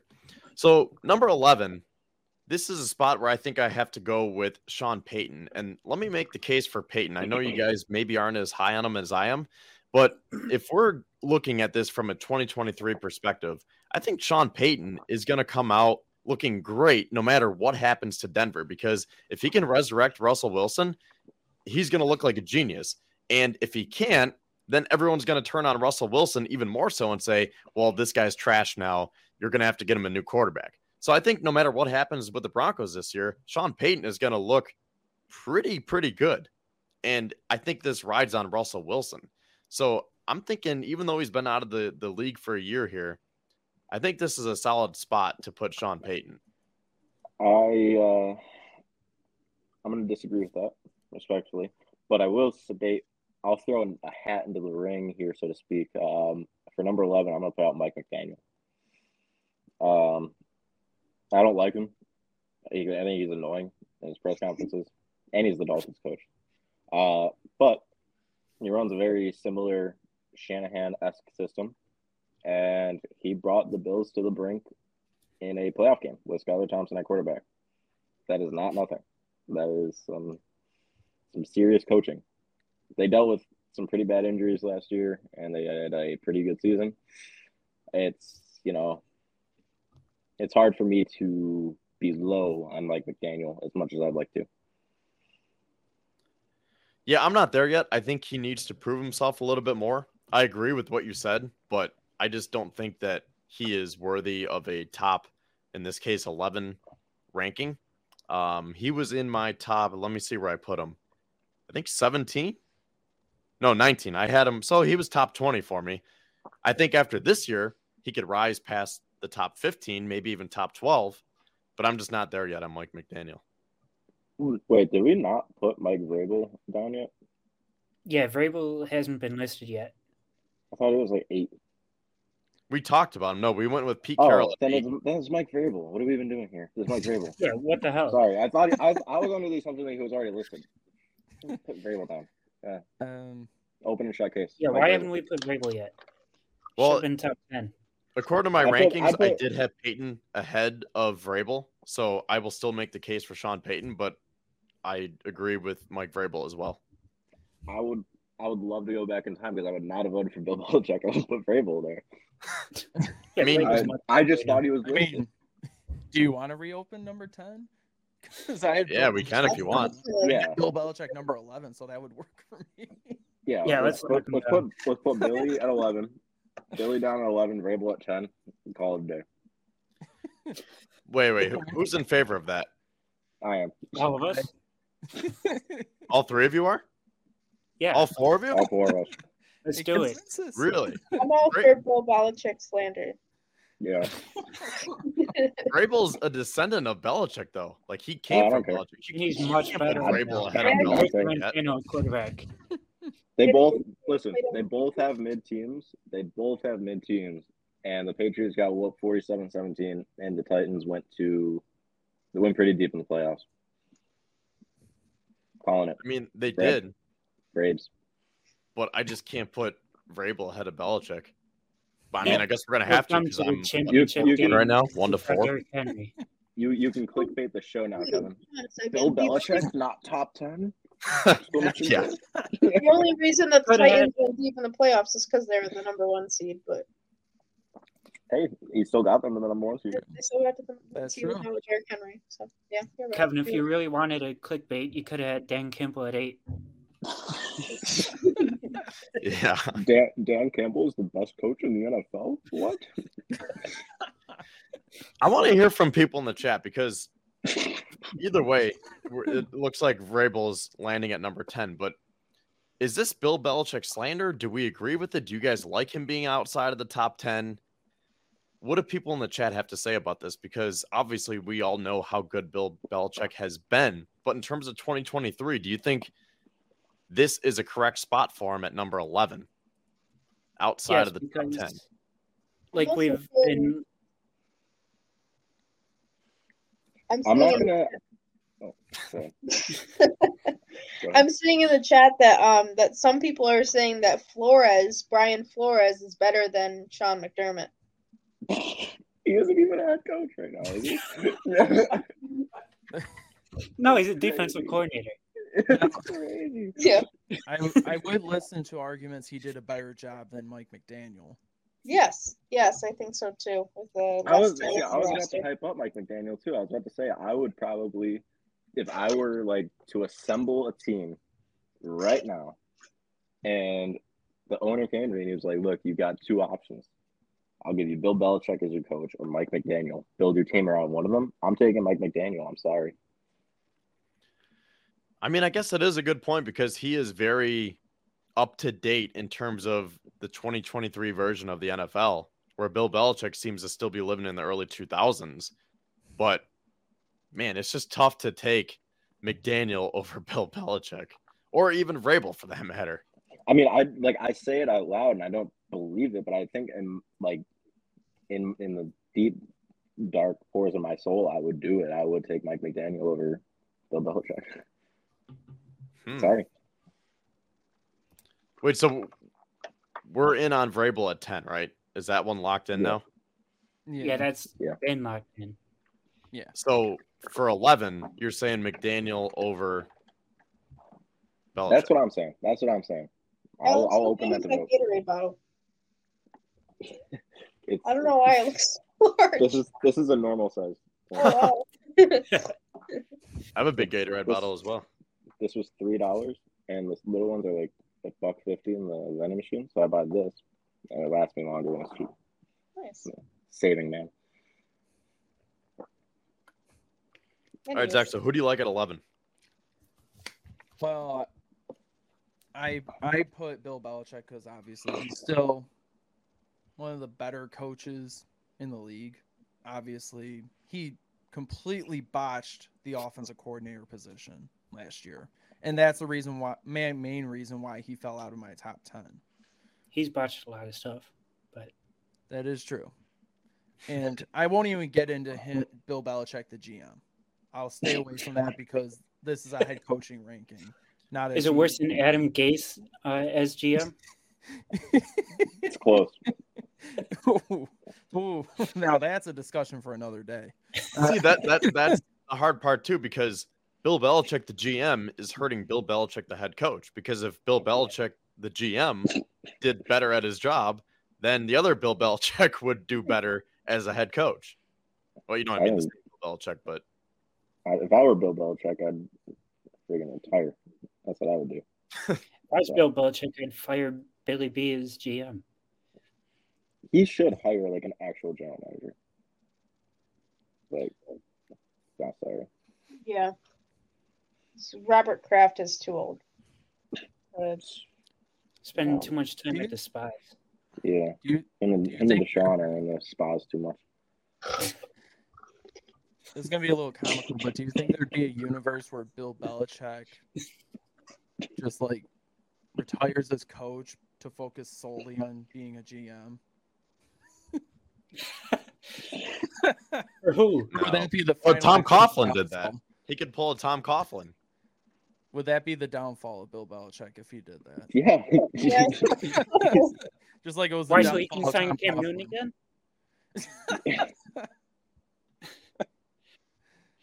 Oh god. He was a free agent. Wait, look at Paul's comment. Look at Paul's comment. He said Mike McDaniel's probably playing Fortnite right now. Listen, he's ripping Playing Fortnite. Playing ripping Fortnite dabs. with Kyler Murray. He's ripping dabs on the sideline during playoff games. He's definitely playing Fortnite. He's Like, playing Fortnite with Kyler Murray, who's next quarterback. Yeah. Ooh. I'm just kidding. I All love right, Bill. so what's the call here at number 11? I'm saying Belichick. It's Billy B. yeah, I my vote would be for Mike McDaniel, and I'll put it on the record as Mike McDaniel, but I respect the Bill Belichick decision. I'm gonna say Bill Belichick. Stick with my list. Right outside of the top 10. I think that's probably as low as he should go. It's reasonable. All right, so number 12. Sean Payton. Yes, I'm Matt going LaFleur? Mike McDaniel. Peyton. I say Sean Payton here. Go with Peyton. You know I what? did have Go with Peyton. I Peyton. feel like he's kind of black Russell Wilson. I think I'm just really low on Sean Payton as a football coach right now. I had Peyton at 12 because, again, he was a good coach in New Orleans, but also he took a year away from football. So I couldn't put him in the top 10 because he's technically a first-year coach. I mean, I think I'm going to stick with him at 12.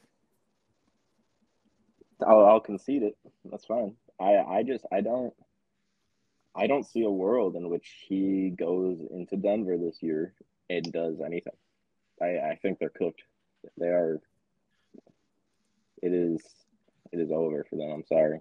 They But decided I Russell don't see a Wilson. world where Sean Payton walks out of the 2023 season as a bad guy. Like, I think he's going to be loved no matter what, because, again, if they have a bad season, you just blame Russell Wilson. If you have a great season, Sean Payton looks like a hero for being able to pull out Russell Wilson from whatever he was in last year and to Yeah, be it able doesn't to make him a good coach. team and get him back on track. But either way, he's going to be better than Nate Hackett, which is perfect for Denver fans.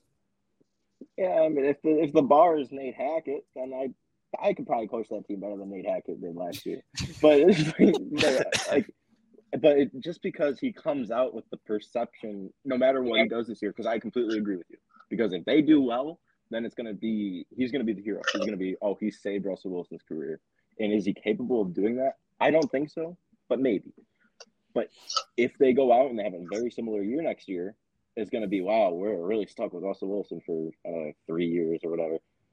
And he's not going to be the bad guy, but that doesn't make him a good coach either. That doesn't mean I would want him to lead my team. You know what I mean?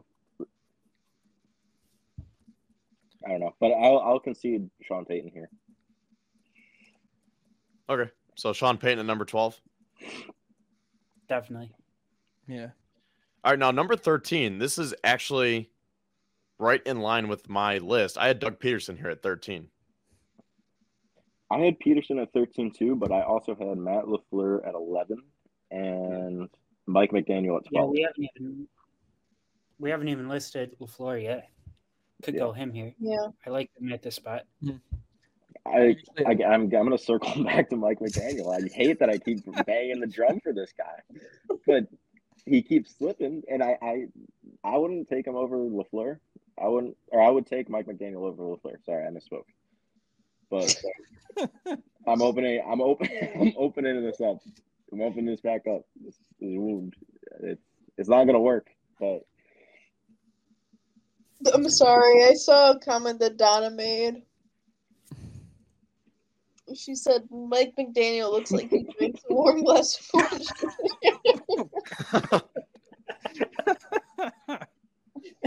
Oh my god. Who did we have at number 9 again? I'm just trying to remember. I'm just gonna run through the whole list just Yeah, because please do. it's been a while. All right, number 1, Andy Reid. Number 2, Kyle Shanahan. Number 3, Zach Taylor.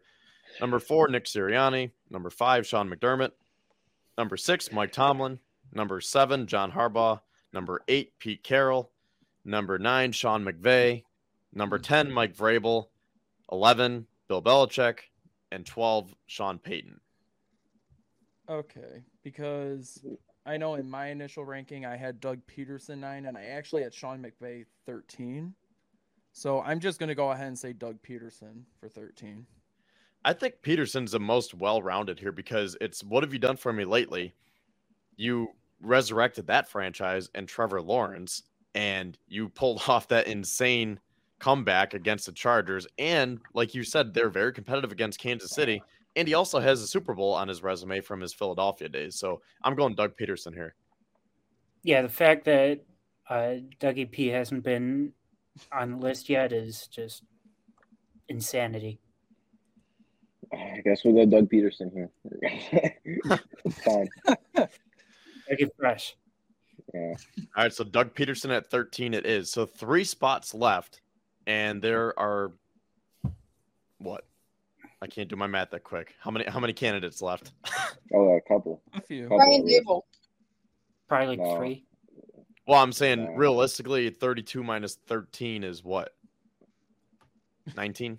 17. Yeah, 19. Oh my god, I was thinking 13 plus 17 is 30. Yeah. Oh my god. Jenna, that was very close. That was I'm very not close. good at math. So we have a lot of options left, but Guess realistically, at there's homeschool probably math. only a few here.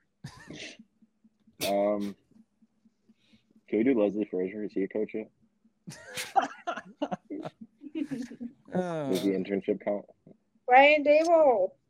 Mike McDaniel. What's that McDaniel. LaFleur? Sorry. I would go Brian Dable. I had Matt LaFleur here, so I'm going to stick with LaFleur. All right. I got 2 options here because we didn't go Dan Campbell at number 10, so he's still available for me, but I did rank Brian Dable at 14. I'm So gonna I have think to I- go Brian Dable. I I did think have I'm going to stick Dable. with Dable. I had Dable at 14, but I also have 3 people that went in front of Dable that are still just hanging out on the board. Who are So those 3? McDaniel? Yeah, Mike McDaniel, Matt Mike LaFleur. McDaniel and McDaniel's alter ego. He doesn't have one. Matt LaFleur, Mike McDaniel. Oh, I only have 2. Sorry, I was looking at Doug Peterson, but we just put him. So Brian Dable would be the third for that. I'm going to go LaFleur. I'm chilling with LaFleur, I guess. Although my real vote would be Mike McDaniel, but it's not going to win. Dable. The anti-Dolphins agenda is too strong in this room. And I'm the only one afraid to be honest here. It's fine. I mean, guess I I'll think go- Dable's top 20, but I can't put him this high yet just because we had a small sample size from last year. Well, he was I named guess- Coach of the Year. How can you target sample size? And freaking Sean Payton hasn't coached in a year. Yeah. The last time he was coaching a terrible New Orleans Saints team. I mean, that's true. But at the same time, yeah, you're right. Sorry. Mike really hates Sean McDermott.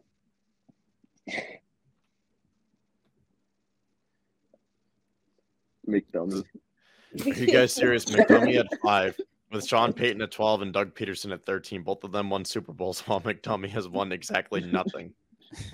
Well, I Mike, love like I upper said, ones. at the beginning of this, I had McDermott at 11, and James just said the same thing. He's around 12 or 13. So I had him at 11 because, yeah, right now, The Bills are Super Bowl favorites again. Maybe not favorites, but they're contenders. So he's definitely around that area. But the overall body of work, recency bias, everything combined, I couldn't put him as high as 5, but I was outnumbered. So he's at 5. I love McDermott. I mean, I'm glad that he's on our list that high, but at the same time, personally, I didn't agree with it. I think everybody just has a bitter taste in their mouth from the Bengals game, and that is overshadowing some reality here. And Yeah. I mean, it is what it is. Reality is insanity, Alex. Come on. We don't work like that around here. That's not our style. Listen, am I crazy to say that Josh Allen with a non-torn throwing arm, and maybe if we had all 4 All-Pros on our defense that game, that it would have been a different outcome? Maybe. I mean, is that all Sean McDermott's fault? I don't know. But let's move on because that's a completely different conversation. We're not going to go down that rabbit hole. I was going to say this could be too big of a rabbit hole, but it would be very interesting if you were to switch McDermott and Bill Belichick. Like, give Belichick Josh Allen. Does he rise to number 1 again? Yes. At least top 2. And if McDermott has Mac Jones, does he slip outside of the top 10 according to these rankings? Maybe top 15 even? At the same time, I think top 20. I think it's important that a coach has the ability to step back and say, I don't know shit about offense. I'm going to let Josh Allen handle that instead of trying to like micromanage something that he's not fond of or that he's not familiar with or not as good with. And I think that when you get to a point of being an NFL head coach, all of them have an ego to a certain point because you have to be to that level. And I think that there's certain cases throughout the league where people like an Urban Meyer, his ego was like through the roof. You know what I mean? And so it's not for nothing that he just steps back and says, Josh, like, go cook, like, do your thing. Like, I'm not going to try and manage you that because it takes some real like self-control to not try and micromanage every little thing on the field, especially if it's not something you're super strong suited for. All right. Well, getting back to the list here. So we didn't come up with 14, right? We're still on 14? Yeah. Yeah. And this is where it's been like 3 hours since we mentioned it. Who?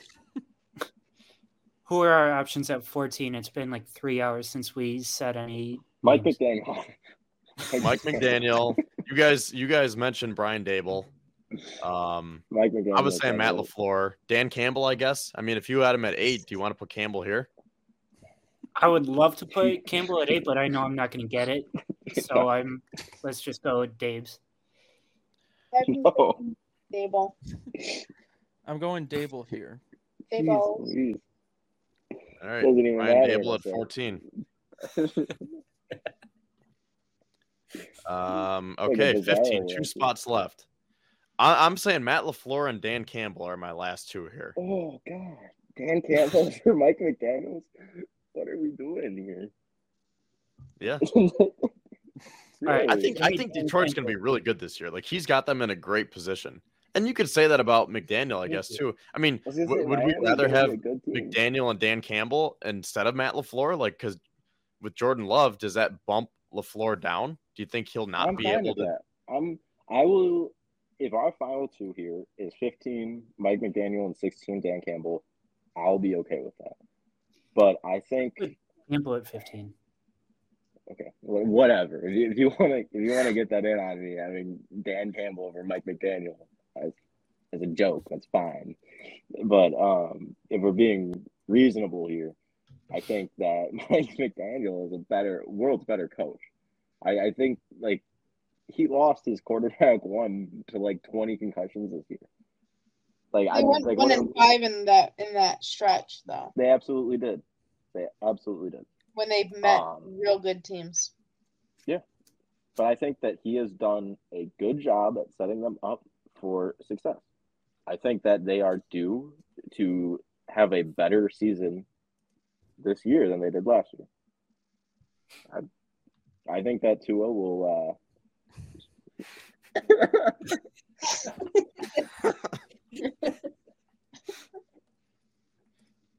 Sorry, not to interrupt you. No, that was perfect. But, Hit him up. Hit him James's up on comment. Instagram. Put up James's comment saying that Kevin is the voice of reason. The rest of your clowns are delusional. You guys are my clowns. Guess we're clowns for not overreacting to a playoff game. Yeah. Yep, that tracks. All right. So 15, Brian Flores. 16 is Leslie Frazier. Yeah. Wrap it up. Okay, All right, for good real. night. Dan Campbell at 15. No, shouldn't be. Have we ranked McDaniel? Doug? Shouldn't be. Yeah, What'd you Peterson. say, Jenna? was. We ranked Doug Peterson already. Yeah, he was at 13. Yeah. Okay.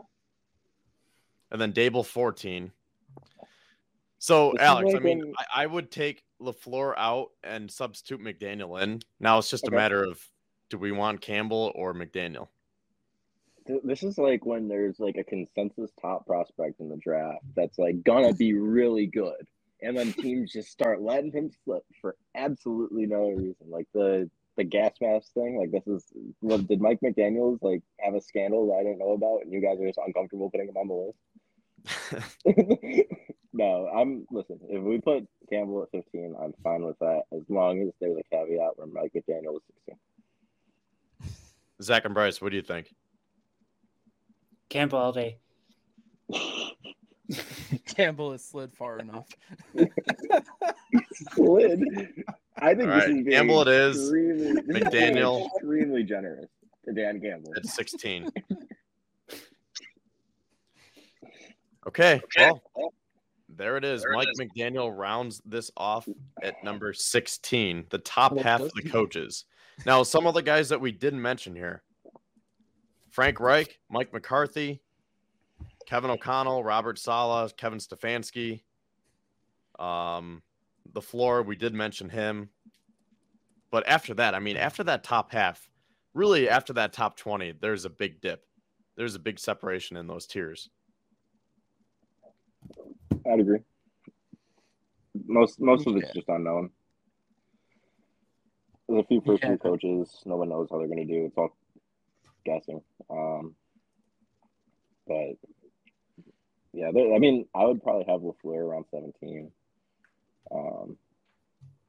There's a decent crop of like 20 sure thing decent coaches, and then the rest are kind of a mismatch of like if you get a good Unknown, fit. just like Yeah.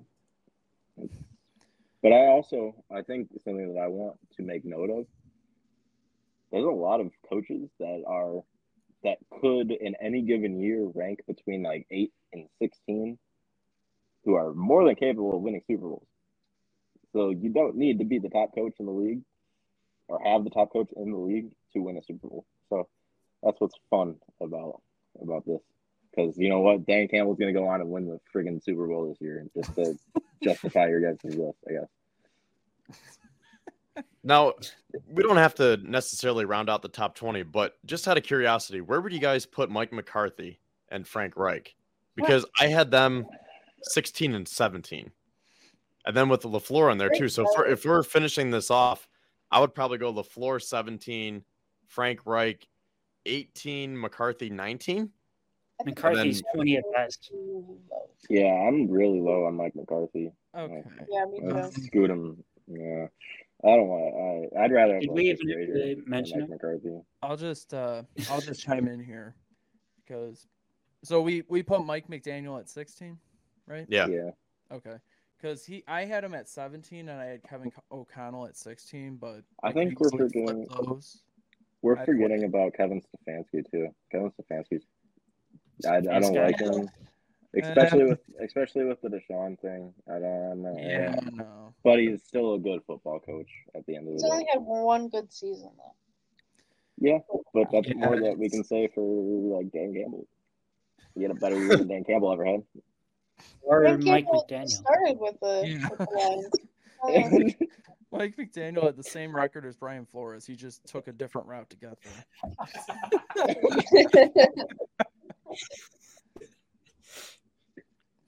All right. Well, let me recap our list here because we don't have a graphic for it. So I'm just gonna read it. So number 1, Andy Reid. Number 2, Kyle Shanahan. Number 3, Zach Taylor. Number 4, Nick Sirianni. Number 5, Sean McDermott. Number 6, Mike Tomlin. 7, John Harbaugh. 8, Pete Carroll. 9, Sean McVay. 10, Mike Vrabel. 11, Bill Belichick. 12, Sean Payton. 13, Doug Peterson. 14, Brian Dable. 15, I almost said Jack Campbell, but my God, why am I blanking on his Dan Campbell? And then Mike McDaniel at 16. Paul, I don't think vaping on the sideline should be a reason he's not 16. I think that should bump him up. I respect that, honestly. Let him get his rips in on the sideline. I forgot he did that. That was against us, wasn't it? Yeah, Jenna, it was. you said it was playoff game, I think. Jenna. You said Sirianni is a frat boy, right? Yeah. But How would you also describe Mike McDaniel? Mike, McDaniel, frat boy. Like the nerdy frat boy. Yeah. The nerdy frat boy that thinks he's cool because he's associated with the football team. he like takes photos of the football team. And he's like, I'm one of the boys. They're like, no, you're not, Mike. When I think of McDaniel, I think of that video of him in practice before the playoff game when he was like strutting around, looking over his players with the wish it was colder shirt. Mm-hmm. I can't stand him. Yeah. I can't stand him either, but I think he's a good coach. Every video I see of him, I just like cringe. All right. Well, as we wrap up here, Alex, I know you jumped on a little bit later. So do you have anything to say about the first half of the show in regards to the Bandits winning the NLL finals or the Bills re-signing Ed Oliver? Do you have any thoughts on either of those before we sign off? I'll touch on a few. I did not get to catch the first half of the show. I was busy doing stuff. But so the Bandits won. That's awesome. First ever championship in my lifetime for any Buffalo team. Hopefully there's more to come. How old are you? Nice try, FBI. I'm not opening up here. But Ed Oliver, I love Ed. I've been critical of him, and I still am. I think he needs to really step into this contract now. But what this reeks of is a little bit of regret, maybe, on the part of Brandon Mean for not doing a similar extension to Tremaine Edmonds earlier on, because I think that there is still chance that Ed Oliver takes another step, especially with the addition of Poona Ford and Daquan Jones is going to be back. There's not going to be a need for Oliver to ever step over into the one tech now, barring injury. So if he stays where he produces well for an entire season, he should improve. And I think that there was a real risk that he would price himself out of Buffalo, and they got him locked up at a reasonable rate. They're paying him a decent amount, but it kind of reminds me of the Dawson Knox contract, where you're paying a good player market value to stay here for 4 more years. I'm not, and I want to see the exact details of the contract. I don't know if those have come out yet, but I feel like we've definitely freed up money this year, which is always a good thing to do. So I like the player. I hope he continues to improve. But yeah, there's a lot more pressing issues. No crazy than that one for $16 million. I mean, listen, Anthony, I'll sign you to a 1-year deal. Go out there, play the 3 tech, see what happens. No, I think he was inconsistent at best last year, but when he was playing well, he played really well. So we need to see more of that. I think going off of Anthony's comment here, I don't think that Ed Oliver is worth $68 million right now. But if he can go out on his 5th-year contract this year and prove himself, then he might turn into that where he is worth being paid the as the 11th highest paid defensive tackle. So I think this is, I don't want to say make or break year for Ed Oliver because he's under contract now, but this is a huge year because if he goes out and has a dud of a season, we're going to be going into 2024 saying, did we really have to sign him to a $68 million deal just for him to put up 2 sacks again? Well, so what I think is interesting is I think it was Zach that mentioned it on Twitter a couple of days ago that he thinks that there's probably going to be some outs structured early on into the deal, and I would probably tend to agree with that. But that, again, it just goes back to the whole I want to see the actual structure of the contract, because when – is that a cat? I love cats. Okay. What's your cat? What's his name? Josh. Oh, after Josh Rosen? Sorry. But like, so when the reports come out and it's like, oh, he signed a contract worth up to $68 million, that's the agent trying to strut that he got as much money as possible out in one tweet. I don't know if it's actually going to be worth $68 million. We don't know until the details come out. But it's very possible that there's outs all over this contract, because he is not somebody that has proven himself to be worth up to that point, that amount to this point. But he is also has the capability of becoming a player that is worth well in that range. And if he is, then we have him signed up, and it's not something to worry about. But if he doesn't improve, they'll probably still let him go. It's just the nature of the business.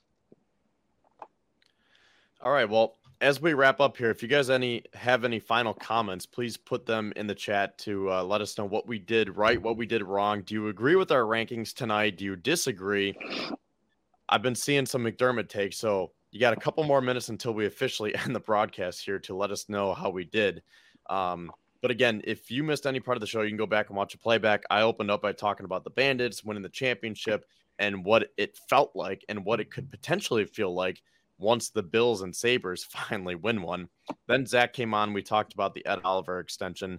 And then Bryce, Jenna, and Alex came on, and we ranked the top 16 head coaches. So while we're waiting for some more comments here, what do we have coming up this week, Zach? Well, I know our guy Yastin's going to have his Buffalo Bulletin coming out midweek. I believe you said you're going to start your 2023 positional rankings, right, Kev? Yeah. I mean, do we think that I should write an article based on the coaches, or do you think this is sufficient enough?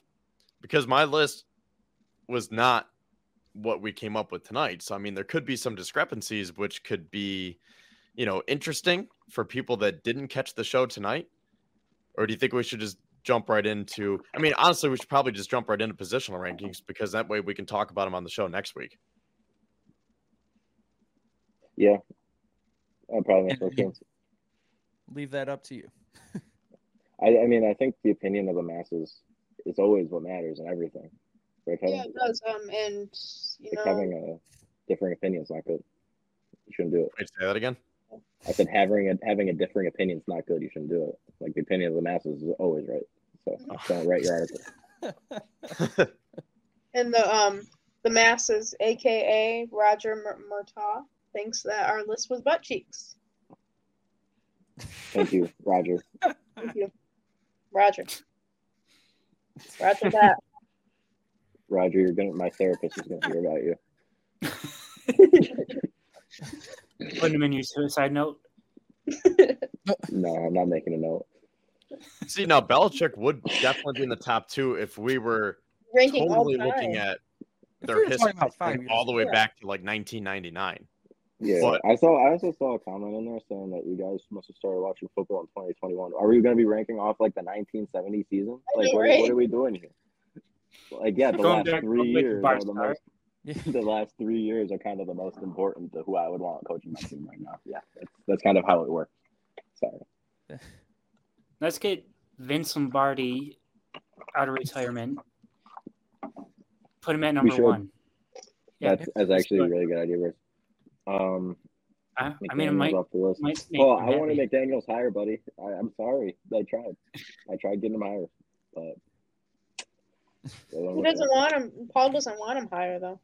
I know, but for Paul's sake, I wish he was higher. I wish he was higher. Anyways, getting back to what we have on tap this week on BuffaloFanatics.com. Bryce is going to have his usual articles. I don't know if Carrying Jenna has website. anything hooking up for this week, but she did write a couple of articles last week introducing everyone to the Bills rookie class. Should definitely check those out on the buffalofanatics.com. The Ohio State The University. Buffalo Fanatics. Yeah. Except in this case, it's warranted. Kevin, I just want to say that I think that you have a lifelong fan in James. Oh, James is my man. He's always Yeah. a part of our show. Mm-hmm. We think Yeah. alike. Do you think that we're clowns, though? No, I'm not saying that. I'm just saying that me and It's we fine, Kevin. think alike in terms It's of fine. football terms. Oh, I remember this, Kevin.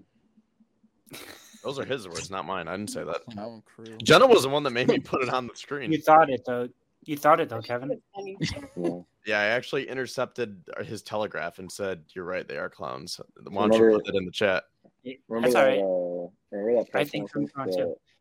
That press conference that Boyer and Hyde did after the Monday night game against New England, and Micah Hyde looked at the guy and he was like, "I'll remember that." That's what I'm thinking right now. I'll remember that. I'm thinking when Josh Allen got that one question, he was just like, okay, Okay.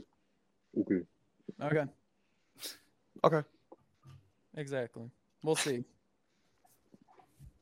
I shouldn't go down this rabbit hole right now, but Mike brings up Eric Washington. I should have mentioned that when we were talking about it, Zach, because that's the other factor of this. He has not been able to really develop defensive linemen that well. So this comes down to Eric Washington. Can he develop Ed Oliver to the point where he is actually warranted to get paid top-notch money? But that's a conversation for a different day. We don't need to go into that right now. You know what I think is going to happen? I think every person on defense that played bad last year is going to play really good this year, and then people are going to want Leslie Frazier arrested for war crimes. Yeah. So that's probably what's going to end up happening. I think they already want Frazier arrested for war crimes. They want him. They want that for the last 2 years now. Roger, anti-woman talk's not funny, buddy. Not Yeah, cool. I'm in here. Yeah, get that out of the chat. That's crazy. Not cool, Roger. It's 2023. Come on, Roger. I'm Do better, Roger. gonna go on the record and say that that's a dumb comment, and you shouldn't say that. That's not Yeah. cool. That hurt my feelings, by the way. It hurt my feelings. All right, well, Okay, let's Roger. end on a positive note. So, yeah, I think we covered what's coming up on Buffalo Fanatics. We'll be back with the show next week. Actually, speaking of positive, my internet did good tonight, didn't it? Yeah. Sounded like you're gonna segue into you tested positive for something. Speaking of positive, the test came back. So that was definitely on the bright side. So maybe we can end with that before it does potentially buffer. Yep. And I did see that Miami won, right, Bryce? Yeah, Miami won. I Oh, they did? lost it during the podcast. Yeah. Hell yeah. So that series is evened up 1-1. Yeah, baby. Just need Vegas to lose in hockey now. Yes, we cannot have Eichel win one. I want Samson to win one. Really? Okay. Okay. Thank you, Donna. She says great show. At Paul least says someone that as well. Thank you. Enjoyed the Thank you. list. Well, we're going to have a lot more lists coming up because that will be the content for the summer because we're going to rank all these positions, starting with my articles, and then we will turn it into the broadcast version on the BF Writers Club. And then we'll save some time to talk about other topics, of course, because we're not just going to rank players for the next 10 weeks here. But yeah, that's a look ahead. And once again, you've been watching the BF Writers Club right here on Buffalo Fanatics with Kevin Syracuse, Zach Vaughn, Bryce Martino, Jenna Carlson, and her cat, and Alex Spencer. So with that, thanks again for tuning in. We will see you same time and place. Don't forget our new summer hours, 9:00, because, you know, the sun's still out. We're still approaching the climax of the longest day of the year on June 21st. So go soak up that sunshine. And then once it starts to set, then you can come in and watch the BF Writers Club. So with that, we're out. Have a good evening, good week. Let's go Bills. Go Bills. We're approaching the climax here.